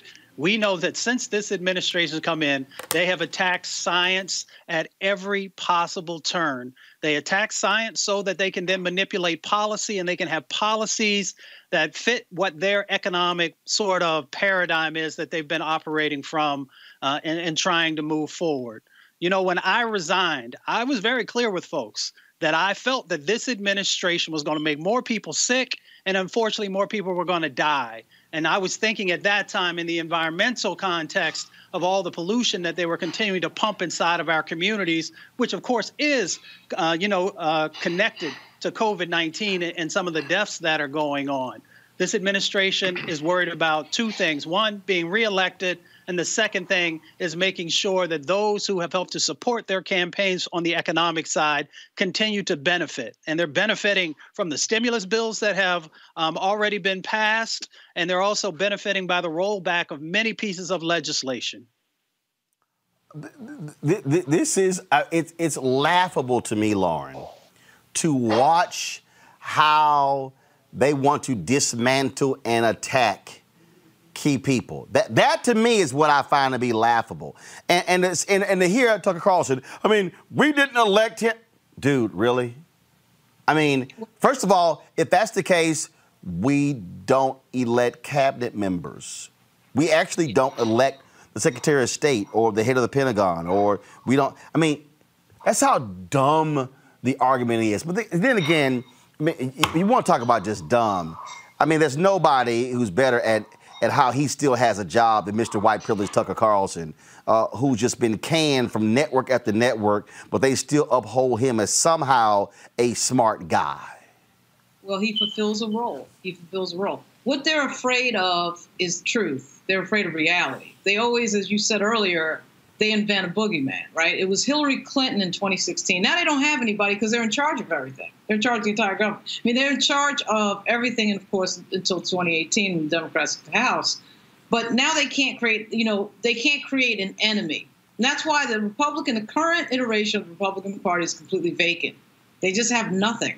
They have no policy. They have nothing to believe in. Everything is based on hating something. Everything is based on running against something. It's just this ever-revolving, never-ending cycle of having something to fight against. But you have to have that something. And that I don't have anything, because the thing that just happened that has precipitated the deaths of 80,000 people, over 83,000 people in this country and counting, and now we've gotten estimates of 140 by August. What that was a president of the United States who did not read his intelligence briefing in the back of December 2019, January and February. There's no running and hiding from that reality. There's nothing. Now they're going to try to blame Anthony Fauci. Good luck with that. Good luck with that. You can guarantee yourself, just as you said, Roland, the president noticed that poll that has Fauci over him, because that's the type of thing that always drives him crazy. The only other thing that drives him crazier. It ain't even close. Fauci is way over him. Right. Like way up there, and he cannot stand that because, of course, he's a complete narcissist. It's all got to be about him, and it can't be about the reality of his massive, historic, never-to-be-forgotten screw-up, right? To talk about vaping during the briefing where they were trying to tell him about COVID and how it was marching through China and killing people, right? You don't want to talk about that, and it's all his fault, and he's not going to be able. No amount of spin, no amount of the idiot Tucker Carlson is going to erase the fact that it is his fault primarily that this happened. When we look at the numbers in the other countries, look at the fatality numbers, they are nowhere near the United States. And there's a reason for that, because those countries, of course, prepared a lot sooner because their leaders sprung into action a lot sooner. It is Donald Trump, and he cannot run from it. And he's going to pay the price in November. Well, I just think it's. Then here's what gets me, what I find to be hilarious as well, folks. Oh, he was wrong. Okay, let's just be real clear. These scientists, what their job is, I mean, this is not hard, okay? It's just like when I look at meteorologists. You take a set of facts and then say, this is what we are projecting if these things happen. And then what you then do is you continue to watch that, and then you see how that evolves, and then all of a sudden, if certain things are happening. Right. These are the people who are going, well, I don't understand. Y'all said 1 million were going to die. Yes, 1 million were going to die if we didn't shut things down, if we didn't wear masks, if we didn't wash our hands, if we didn't use Purell. Yes, 1.1 to 2.2 million were going to die. But then when they kept saying mitigation, that was the whole point. They are still holding on to, but no. You said 2.2 million were going to die. yes, idiot, if we did not do these things, that was going to happen. I mean, and so it is as if they would rather see the 2 million die than to be able to say, you know what? I mean, that versus saying, well, you know what? Y'all were right. If these things didn't happen, okay. I mean, that's what's crazy to me. That's what's absolutely illogical to me. And this whole deal of, and then like Rand Paul, like nobody, like, who are you? Who are you? You're just like one dude. Like, why are we listening to you? You got your ass whooped by your neighbor. We damn sure ain't listening to you. That sector of the Republican Party that you're talking about, Roland, has not been able to face reality since the election of Barack Obama. They embraced this strategy of not wanting to look into the face of reality and truth since 2008. They just can't handle the fact that the world is changing, the demographics in the country are changing. And they put this idiot in office as the answer to Barack Obama, and now that's blowing up in their face. So it is inescapable, and like I said, it's a reality that I think they're going to pay for politically in a huge way in about 175 days. And they're massive liars, Scott. They're massive liars. Like no one. They left nothing. They left you a 69-page plan that you dumbasses didn't even read. Yeah. You know, I'm always amazed. This is the part that is really amazing. On top of everything that's been said, who's listening to these people on Fox News? Easy, crazy. Hold, Scott. They call you. They don't call me because they know Tucker ain't gonna call me. Brett not gonna call me. Laura not gonna call me. Martha, Shannon, none of them, because they no. Roland, every time I'm on Fox, I tell them to call you, man. Dog, they ain't called you yet? Hey, hell no. They damn near singing Erykah Badu. You better call Tyrone before you call Roland. They ain't trying to do all that. But this is what we have to be concerned about. The people who are listening to them and believe. They believe what Tucker Carlson says, which makes no sense. You don't have to have an IQ of 150 to know that what he's saying makes no sense. But 40% of America or the GOP listens to that, believes that. More people watch Fox News than any other network, cable or otherwise, in this country on a nightly basis. And what does that say about us as a country, let alone that part of the country that is completely being demagogued, if you will, or being fed lies through propaganda? That says more about America than it does about Donald Trump. And what does the GOP do after Donald Trump? How do they justify and reconcile what they did the 4 years that he was in? It's irreconcilable. And I don't know how they overcome that. Well, it's all by design. People need to understand, this is all by design to keep their whole deal. The entire strategy here, Lauren and Mustafa, is to basically say everyone else is lying. Everyone else is making stuff up. Don't believe them. Don't talk to them. Just listen to us. Listen to us, because we got it. And the real deal is these crazy white folks. And let me just be as real clear as possible, okay? Because the numbers are very small of black people, and it's a little higher with Latinos. But what this is designed for is these white folks who listen to talk radio all day. They listen to Rush and Hannity and Savage, listen to all these different people every single day. But see, even on this one, they won't listen to Michael Savage, because guess what? He actually studied this stuff, and he kept telling conservatives, y'all are idiots. The thing is real. No, their whole deal is they worship one thing. The only God they worship is money. They worship the God of money. All they care about, money. You're costing money. It's the economy. Look at that fool Dan Patrick in Texas. Oh, I would rather give up my life to secure the future for my children. So, fine, you go kill yourself, knock yourself out. But, my parents are 73. I would like for them to be able to live longer. But again, that's how these people think. And it's crazy, Mustafa. They're crazy. Yeah, and I mean, going back to Scott's point, revisionist history. That's how they deal with the situation. They continue to change the narrative each and every time, even when you have videotape or you have hard facts. folks just continue to do revisionist history. And until we, continue to make sure that there are platforms where people are actually getting truth and information on a consistent basis. So again, I grew up mostly in Appalachia. I remember when folks started buying up AM radio stations and they began to put out messaging that were played again and again and again and again. And that stuff starts to seep into you and you start to believe things that maybe you normally hadn't believed in the past. And that was a brilliant strategy from the Republicans in purchasing all of those entities. And they got Reagan to get rid of the fairness doctrine.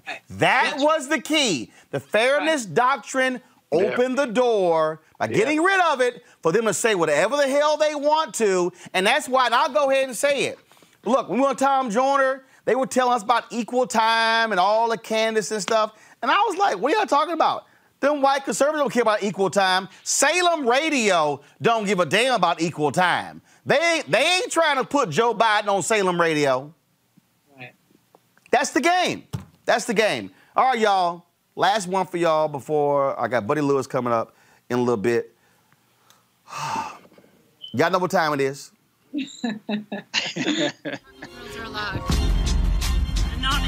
I'm white. I got you, Carl. Illegally selling water without a permit on my property. Whoa! Hey! Give me your right. You don't live here. I'm uncomfortable.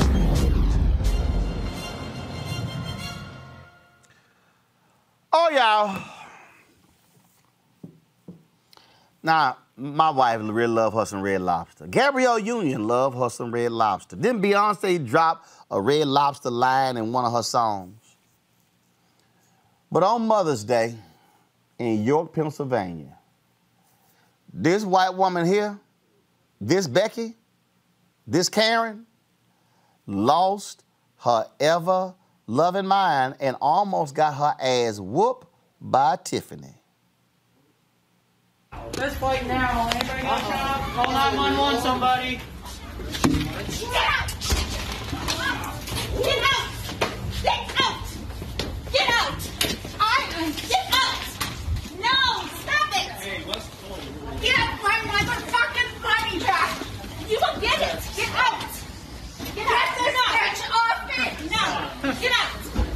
Get out! Stop it! Get her off me! I am getting it and I'm getting my refund! Come on.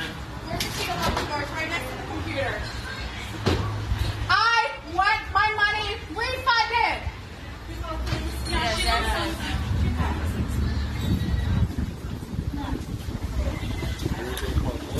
Let me show my bill to get my refund! Don't get away. All we need is your name. That's all we need. Kathy Hill! Kathy Hill, you will get your money back. When? Whenever the bank is done. You ain't coming in though, I know that much. No, we gotta go. You get motherfucking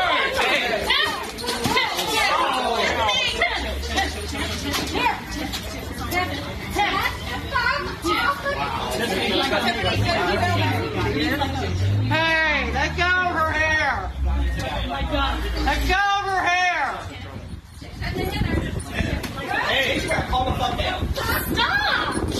Yeah. Stop. Stop. That is enough. Stop. I was assaulted and I have a whole crowd to you. She's been shoving up on me the whole time. Go in my closet. Come on. This guy's videotaping it, so he has it all. The paying customer. You got people out waiting for 3 hours for food.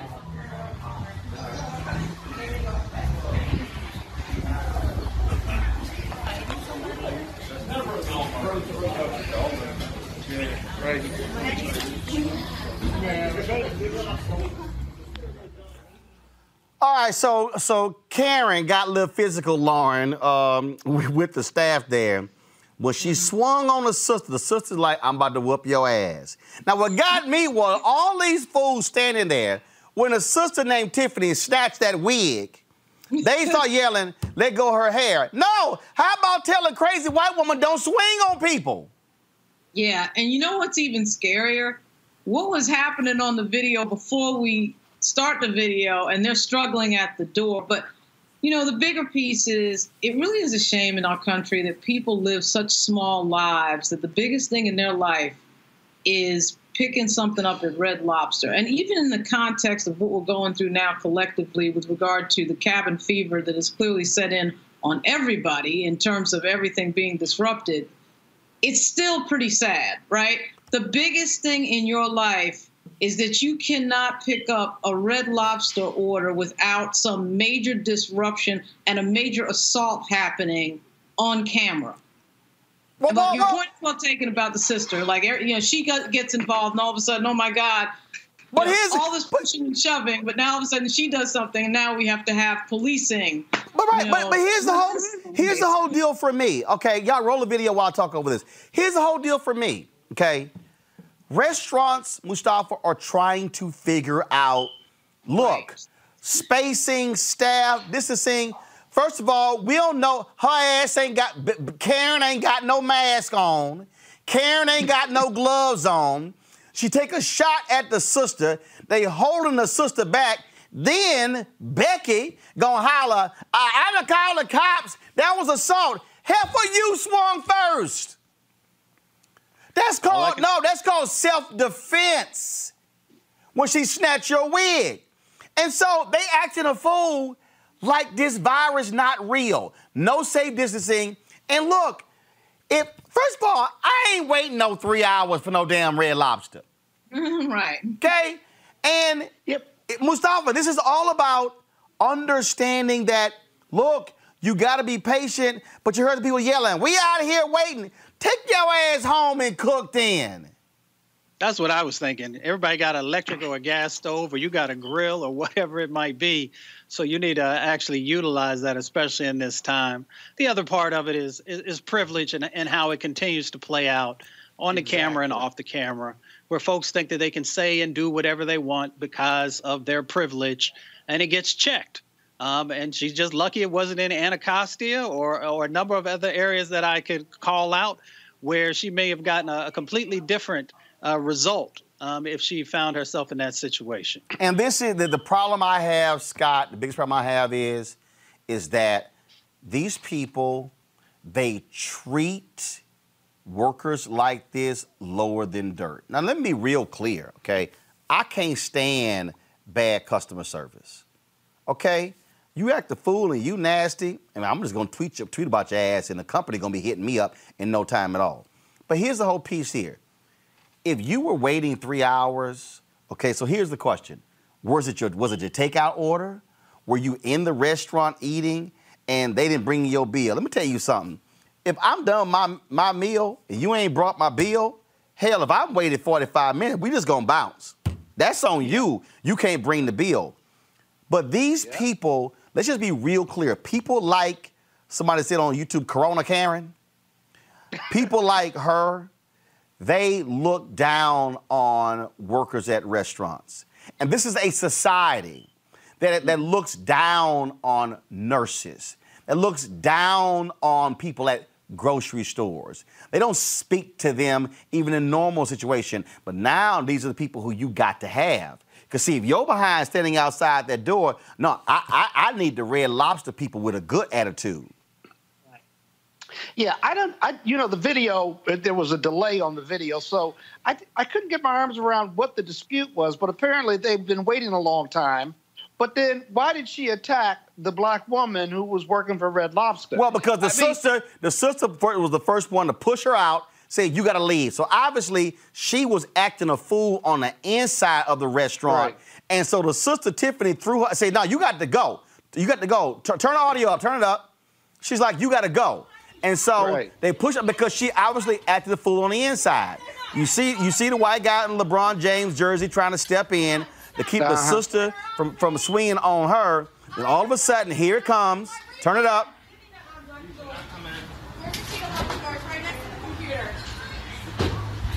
And then she swings.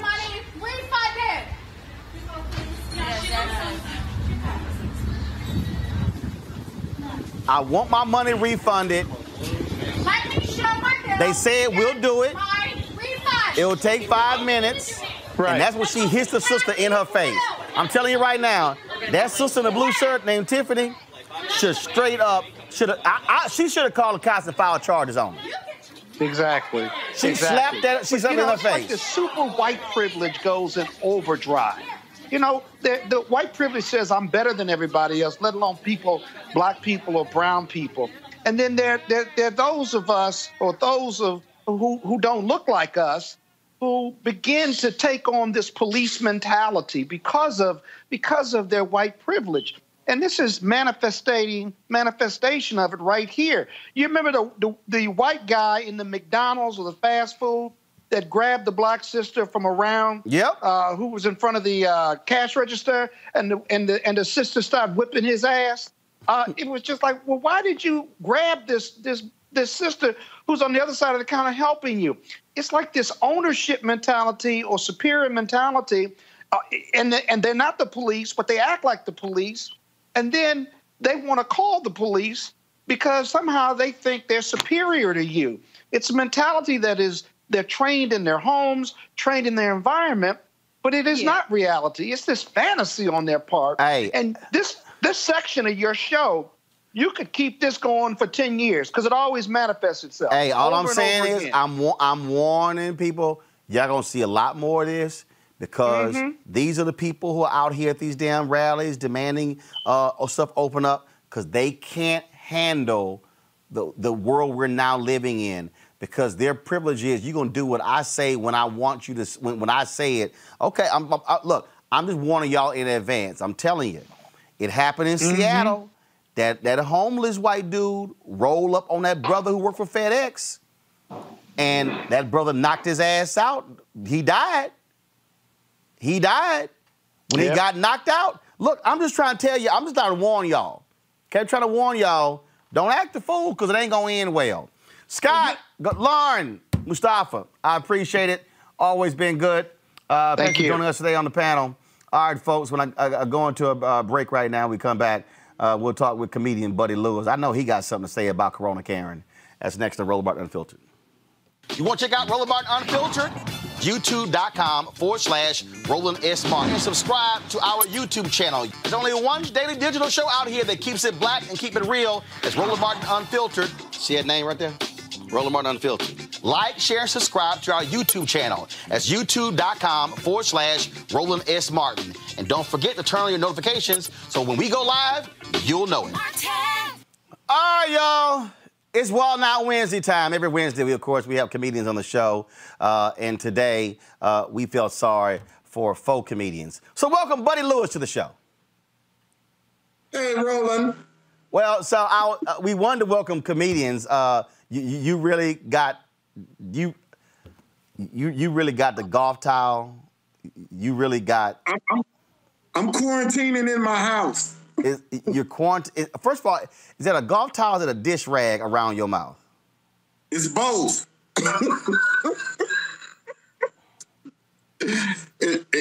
It's a homemade golf towel mask. That's just pitiful. That's just pitiful. I know you had something to say about Corona Karen. Man, first of all, it's Cheese Biscuit Betty. All right. And let me tell you something. I understand why she was upset. I do get it. I understand why the white woman was upset. Listen, if you order cheese biscuits, you want them hot. Look, ain't nothing worse than a cold cheese biscuit. Red Lobster. But I'm telling, but that sister, when she smacked in her face, Tiffany went to a whole new level. Hey, listen. Hey, let me tell you something.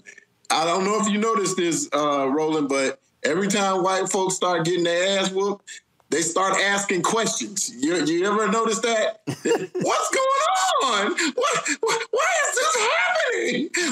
What are you doing? They should have been asking them questions before you got your ass whooped. I don't understand why they start asking questions. I don't understand what makes somebody think if I spit on you or I swing on you, nothing gonna happen. Hey man, I don't know where these white folks get that from. I don't, especially when they swinging on people of color. I'm gonna tell you something, man. I'm gonna tell you. Did you see the one where the chick was on the bus with the white girl? Oh yeah, I'm looking for the video right now. I'm looking for it right now. I'm looking for it right, dog. Knocked her. And she had the crazy eyes too. She had dog. When I say she knocked the hell out of her, look, man. Again, I just keep telling these people, man. Look, if y'all, I'm saying, look, we got this segment especially for these crazy people who are out here swinging on folk. And they want to become YouTube stars. Yeah, you about to become a star because we gonna play that video every time. I tell you, you need to slap some of these people getting the privilege slapped right out their ass, and that's what you need. I'm telling you, man, I'm gonna tell you something. I'm all for revisiting public slappings as a way to combat white folks calling police on people. If you call the police on people and they're not doing nothing and the police get there, I think we should go back and have public slappings where you can just come and like, come on, lady. No, but not again. Yes, again. Come on, get you. Hey, man, I don't quite public slappings. I don't quite understand what in the hell is wrong with these people. All right, as a comedy writer, what can you find? What humor can you find in coronavirus? Say again. As a comedy writer or an alleged comedy writer, what humor can you find in coronavirus? Oh man, come on, man. First of all, I'm gonna tell you what's fun. Do you know what they should do? They should let all these people go out and catch coronavirus. Do whatever you want to do. Open it all up. I say let these white folks have all of it. But then, if you get sick, you gotta go right back to where you went to get your health care. So if you wanted to get out and go to the gun shop, I hope they have some ventilators at the gun store. If you wanted to go out and you wanted to go to Applebee's, I hope they have some IV bags at that restaurant for you to use, because you shouldn't be able to take up other people who got sick on the humbug trying to do right, but you want to be, you want to get out there and you got stuff to do. Well, get your health care from where you got stuff to do. See, that's all you got to do. I tell you what, when you tell a person you got to go to the Waffle House to get some health care. Hey, look, that's why I say if they want to all hang out together and then just lose themselves, go on right ahead. Okay, man. And you know what else I'm tired of, Roland? I'm tired of these dumbass conspiracy people too. If someone else sends me another conspiracy theory about what's going on, I'm like, first of all, brother, you got to understand a conspiracy theory is really just for an ignorant ass person to come up with an excuse for something they fear or don't understand. Yeah, that's Donald Trump and Obama. That's Donald Trump and everything. That's Trump and Obamagate. Yes, exactly. How Obama got anything to do with this?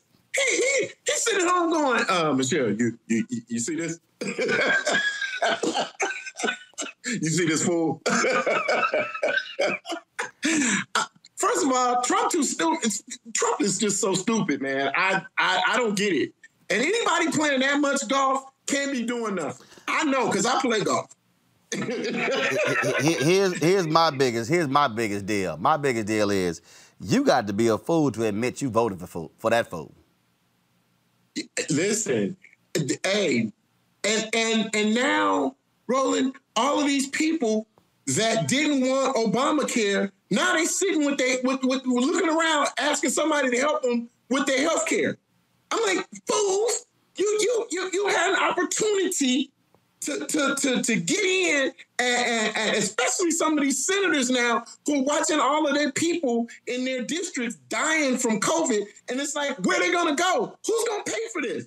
Hey, you see, if you would have had some Obamacare, you might have been able to take care of this. But I say, if you didn't want Obamacare and you get COVID sick, I think you need to go back wherever it is you were going to originally to try and find some health care or whatever it was you were trying to get, instead of having Obamacare, go there and see if they can take care of your ass. That's what I'm saying. I tell you what, some of these people gonna be, I'm telling you, it's gonna be a doggone shame when you have to go to the Cracker Barrel to get, when you gotta go to the Cracker Barrel to get you some get you something that'll a virus, a vaccine at the Cracker Barrel. I don't get these crazy people. I don't get them. Nuts. Doug, no. How about the fools who were outside demanding they reopen the gyms and they were doing push-ups and sit-ups? And I'm like, you know y'all are doing that not in a gym. You don't need a gym open to do some push-ups and some sit-ups. You can do that at your house. These fools were outside. They were outside on the sidewalk exercising to demand you open the gyms. Bro, I'm telling you, if these fools want jobs lifting stuff, why don't you go volunteer at the hospital with no mask and throw them cadavers in the back of trucks? No. How about the people complaining about stuff not being open at rallies with masks on? Bro, this don't make no sense. That's why stuff not open, because you gotta wait. These people are insane, man. I can't with them. I'm sick of these. I'm about sick of these COVID people. They got enough energy to walk down to a courthouse and march. Hold up, with guns. With a gun. So let me tell you. I saw one dude, this fool had an anti-tank missile on his back. I'm like, how often are you encountering tanks in your neighborhood? Well, see, that's what I say. They should use that as tissue, as tissue. Blow your nose with that gun, but make sure you pull the trigger when you do it. Bruh, these people are something special. They something special. Buddy Lewis, what's your Cash App? Hey, man, mine is Roland B. Lewis Jr. 14. Send me something. Okay, hold up. Seriously? How long is that? Roland B. Lewis 14? No, it's R.B. Lewis Jr. 14. R.B. Lewis Jr. 14. All right, I'm gonna send you something because you're damn near homeless, so I'm gonna go ahead and do that. You know what, Roland? You know what? And I'm gonna take my $2 and I'm gonna use it. Hold up. No. I ain't say I was gonna send two. You didn't. Man, I don't get two anymore. No. Come on, Roland. I'm gonna cut that two in half. I'm gonna cut that two in half. I look. I mean, you thought you did $2 worth of comedy. Now you did about $1. $1? Okay, I'll take my $1. I'll take my $1. All right, Buddy Lewis. Roland, you know what? Send me the $1 and I'll beat you out of the other $1 when you come play golf. You know that's not gonna happen. You know it's not gonna happen. It happens. I mean, you know it's not gonna happen. I mean, buddy, do you really want me to show? Buddy, do you really want to show the video on this show of me outstepping you on a golf course? Do you really want me to? Buddy? Some Trump fake news. Do some Trump fake news on that video. Buddy, you know doggone well, first of all, everybody has seen it. We posted it out there. It's on social media. You couldn't even do a 360 turn. You did a 180. Roland, why don't you tell the truth that I had already stepped. Where? Hold up. This is a new one. You step where? You set out I set out a hop, Roland, and then you turned on Atomic Dog, and then we did another one. No, that was the first. Y'all, right now, Buddy Lewis right now is imitating Donald Trump. He lying.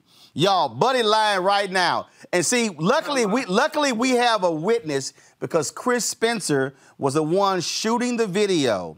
And the reality is we had not hopped before. You know what? That video picks up like this video. You don't see what happened inside the store. You picking up the stepping as it was just like that video. Chris started videotaping after they got out the store. That's the reality of what the video. Buddy, we were not in a store. We were on a golf course. What? See, right now your lie. See, buddy, your lie is breaking down before our very eyes because you say in a store and.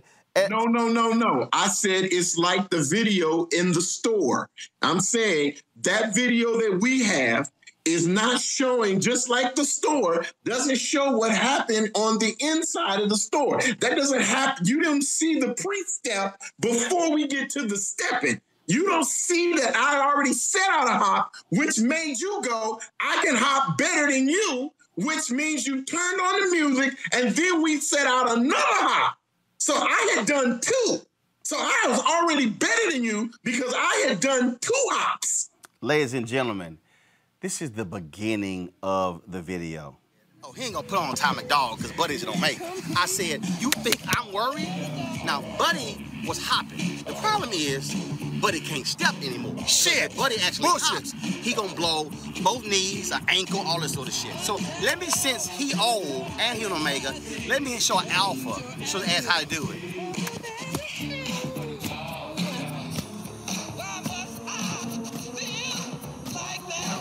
Get it, buddy. Give him that kick, buddy. Y'all see that? Y'all see that? See, he can't spin. Look at him. He's done. He stopped halfway.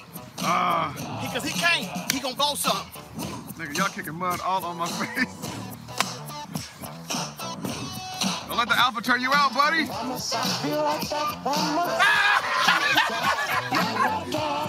I told him Alpha's his daddy.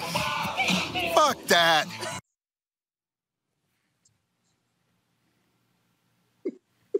You know what, Roland? We gonna have another step off.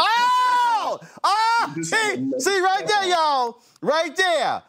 When somebody say we need another one, that means they got their ass whooped that time. Yeah. See, buddy, the problem is, buddy. I'm just gonna prove. No, I'm just not gonna have a pre-step before the step show. That's all. That's what I'm saying.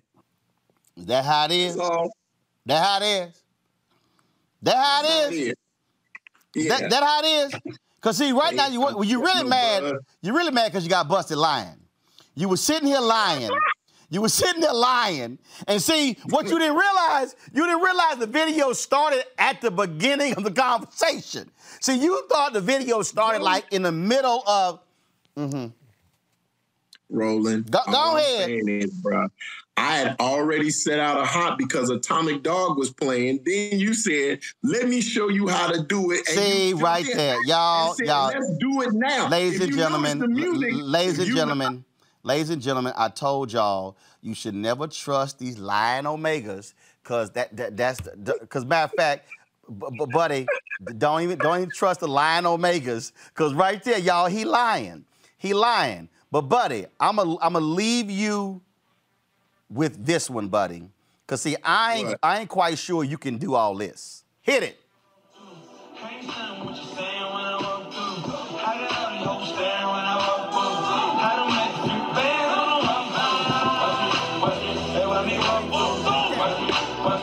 You ain't smooth like that.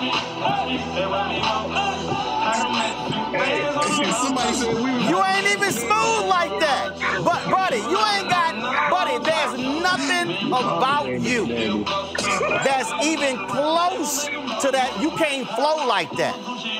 The only thing you can acknowledge that you are similar to that is your first name is Roland. That's it. Nothing else. Nothing else. I think I'm done. Y'all, get what's your Cash App again? Cause see, now they gonna feel sorry for you and send you some money after you got your ass whooped all up on the show. Gone. Whatever. What is it? Lewis RB Lewis Jr. 85. 14. What is it? 14. RB Lewis Jr. 14. That's right. Ladies and gentlemen, please send Buddy some money to his Cash App in order for him to go. In order for him to go get a massage, in order for him to be able to spin a 360 like that, because his hips are tight, the knees are tight, and he can't spin like that because this is how Buddy spin. He gotta spin. He gotta hit it twice. He can't just spin once. He can't. Boom. He can't do it. He can't do it. First of all, I had on some great cleats. That's another thing. I had on golf cleats. Kind of hard to spin in golf cleats. Just for everybody watching, my ass had on some spikes too. They just happen to be black and gold. I'm done, y'all. Let me just thank you very much, Buddy, faux comedian Lewis. I appreciate that. You embarrassed Howard University tonight. All the Howard Bison out there. All the Howard Bison are saying he went to Hampton. All right, we out. Now you're cutting low. Now you're cutting below the belt. And I know you can't reach too far below your belt. First of all, you don't even own belts anymore. Get off my phone. You don't even own belts anymore. You got all expandable Hagar shorts. I'm out. I'll let you tell it. I'm out. All right, y'all. We're going to end the show here. We got to show the people who have given to us via our Cash App. Where you going? The show ain't over. Where you going? Me? I ain't going nowhere. And we done with Buddy. How's she just going to walk out of here? Girl, no, she didn't. Did she really? Keenan, Anthony, hit up with the camera. Put camera 4 on Camila. She better walk her ass out like the show over. Right there. Where you go? What?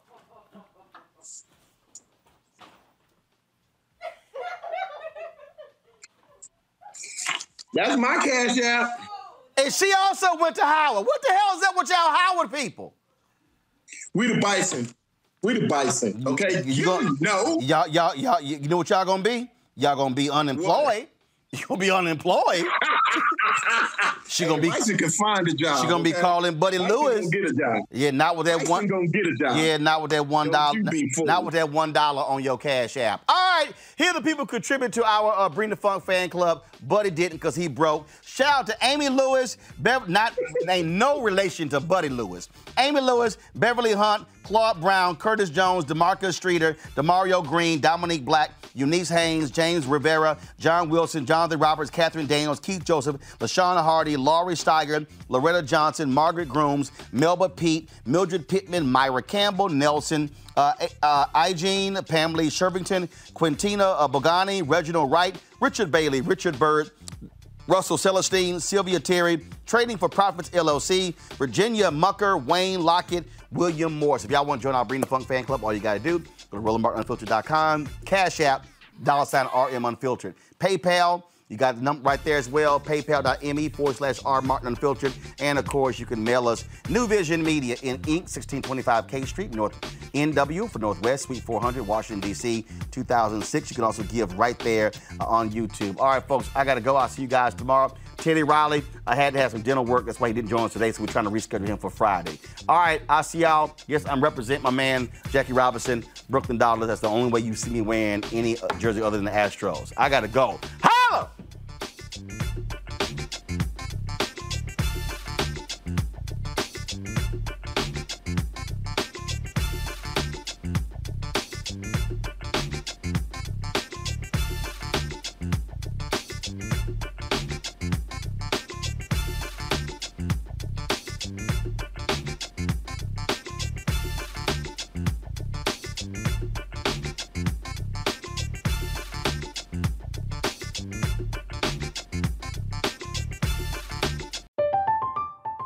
I'm Katya Adler, host of The Global Story. Over the last 25 years, I've covered conflicts in the Middle East, political and economic crises in Europe, drug cartels in Mexico. Now I'm covering the stories behind the news all over the world in conversation with those who break it. Join me Monday to Friday to find out what's happening, why, and what it all means. Follow The Global Story from the BBC wherever you listen to podcasts.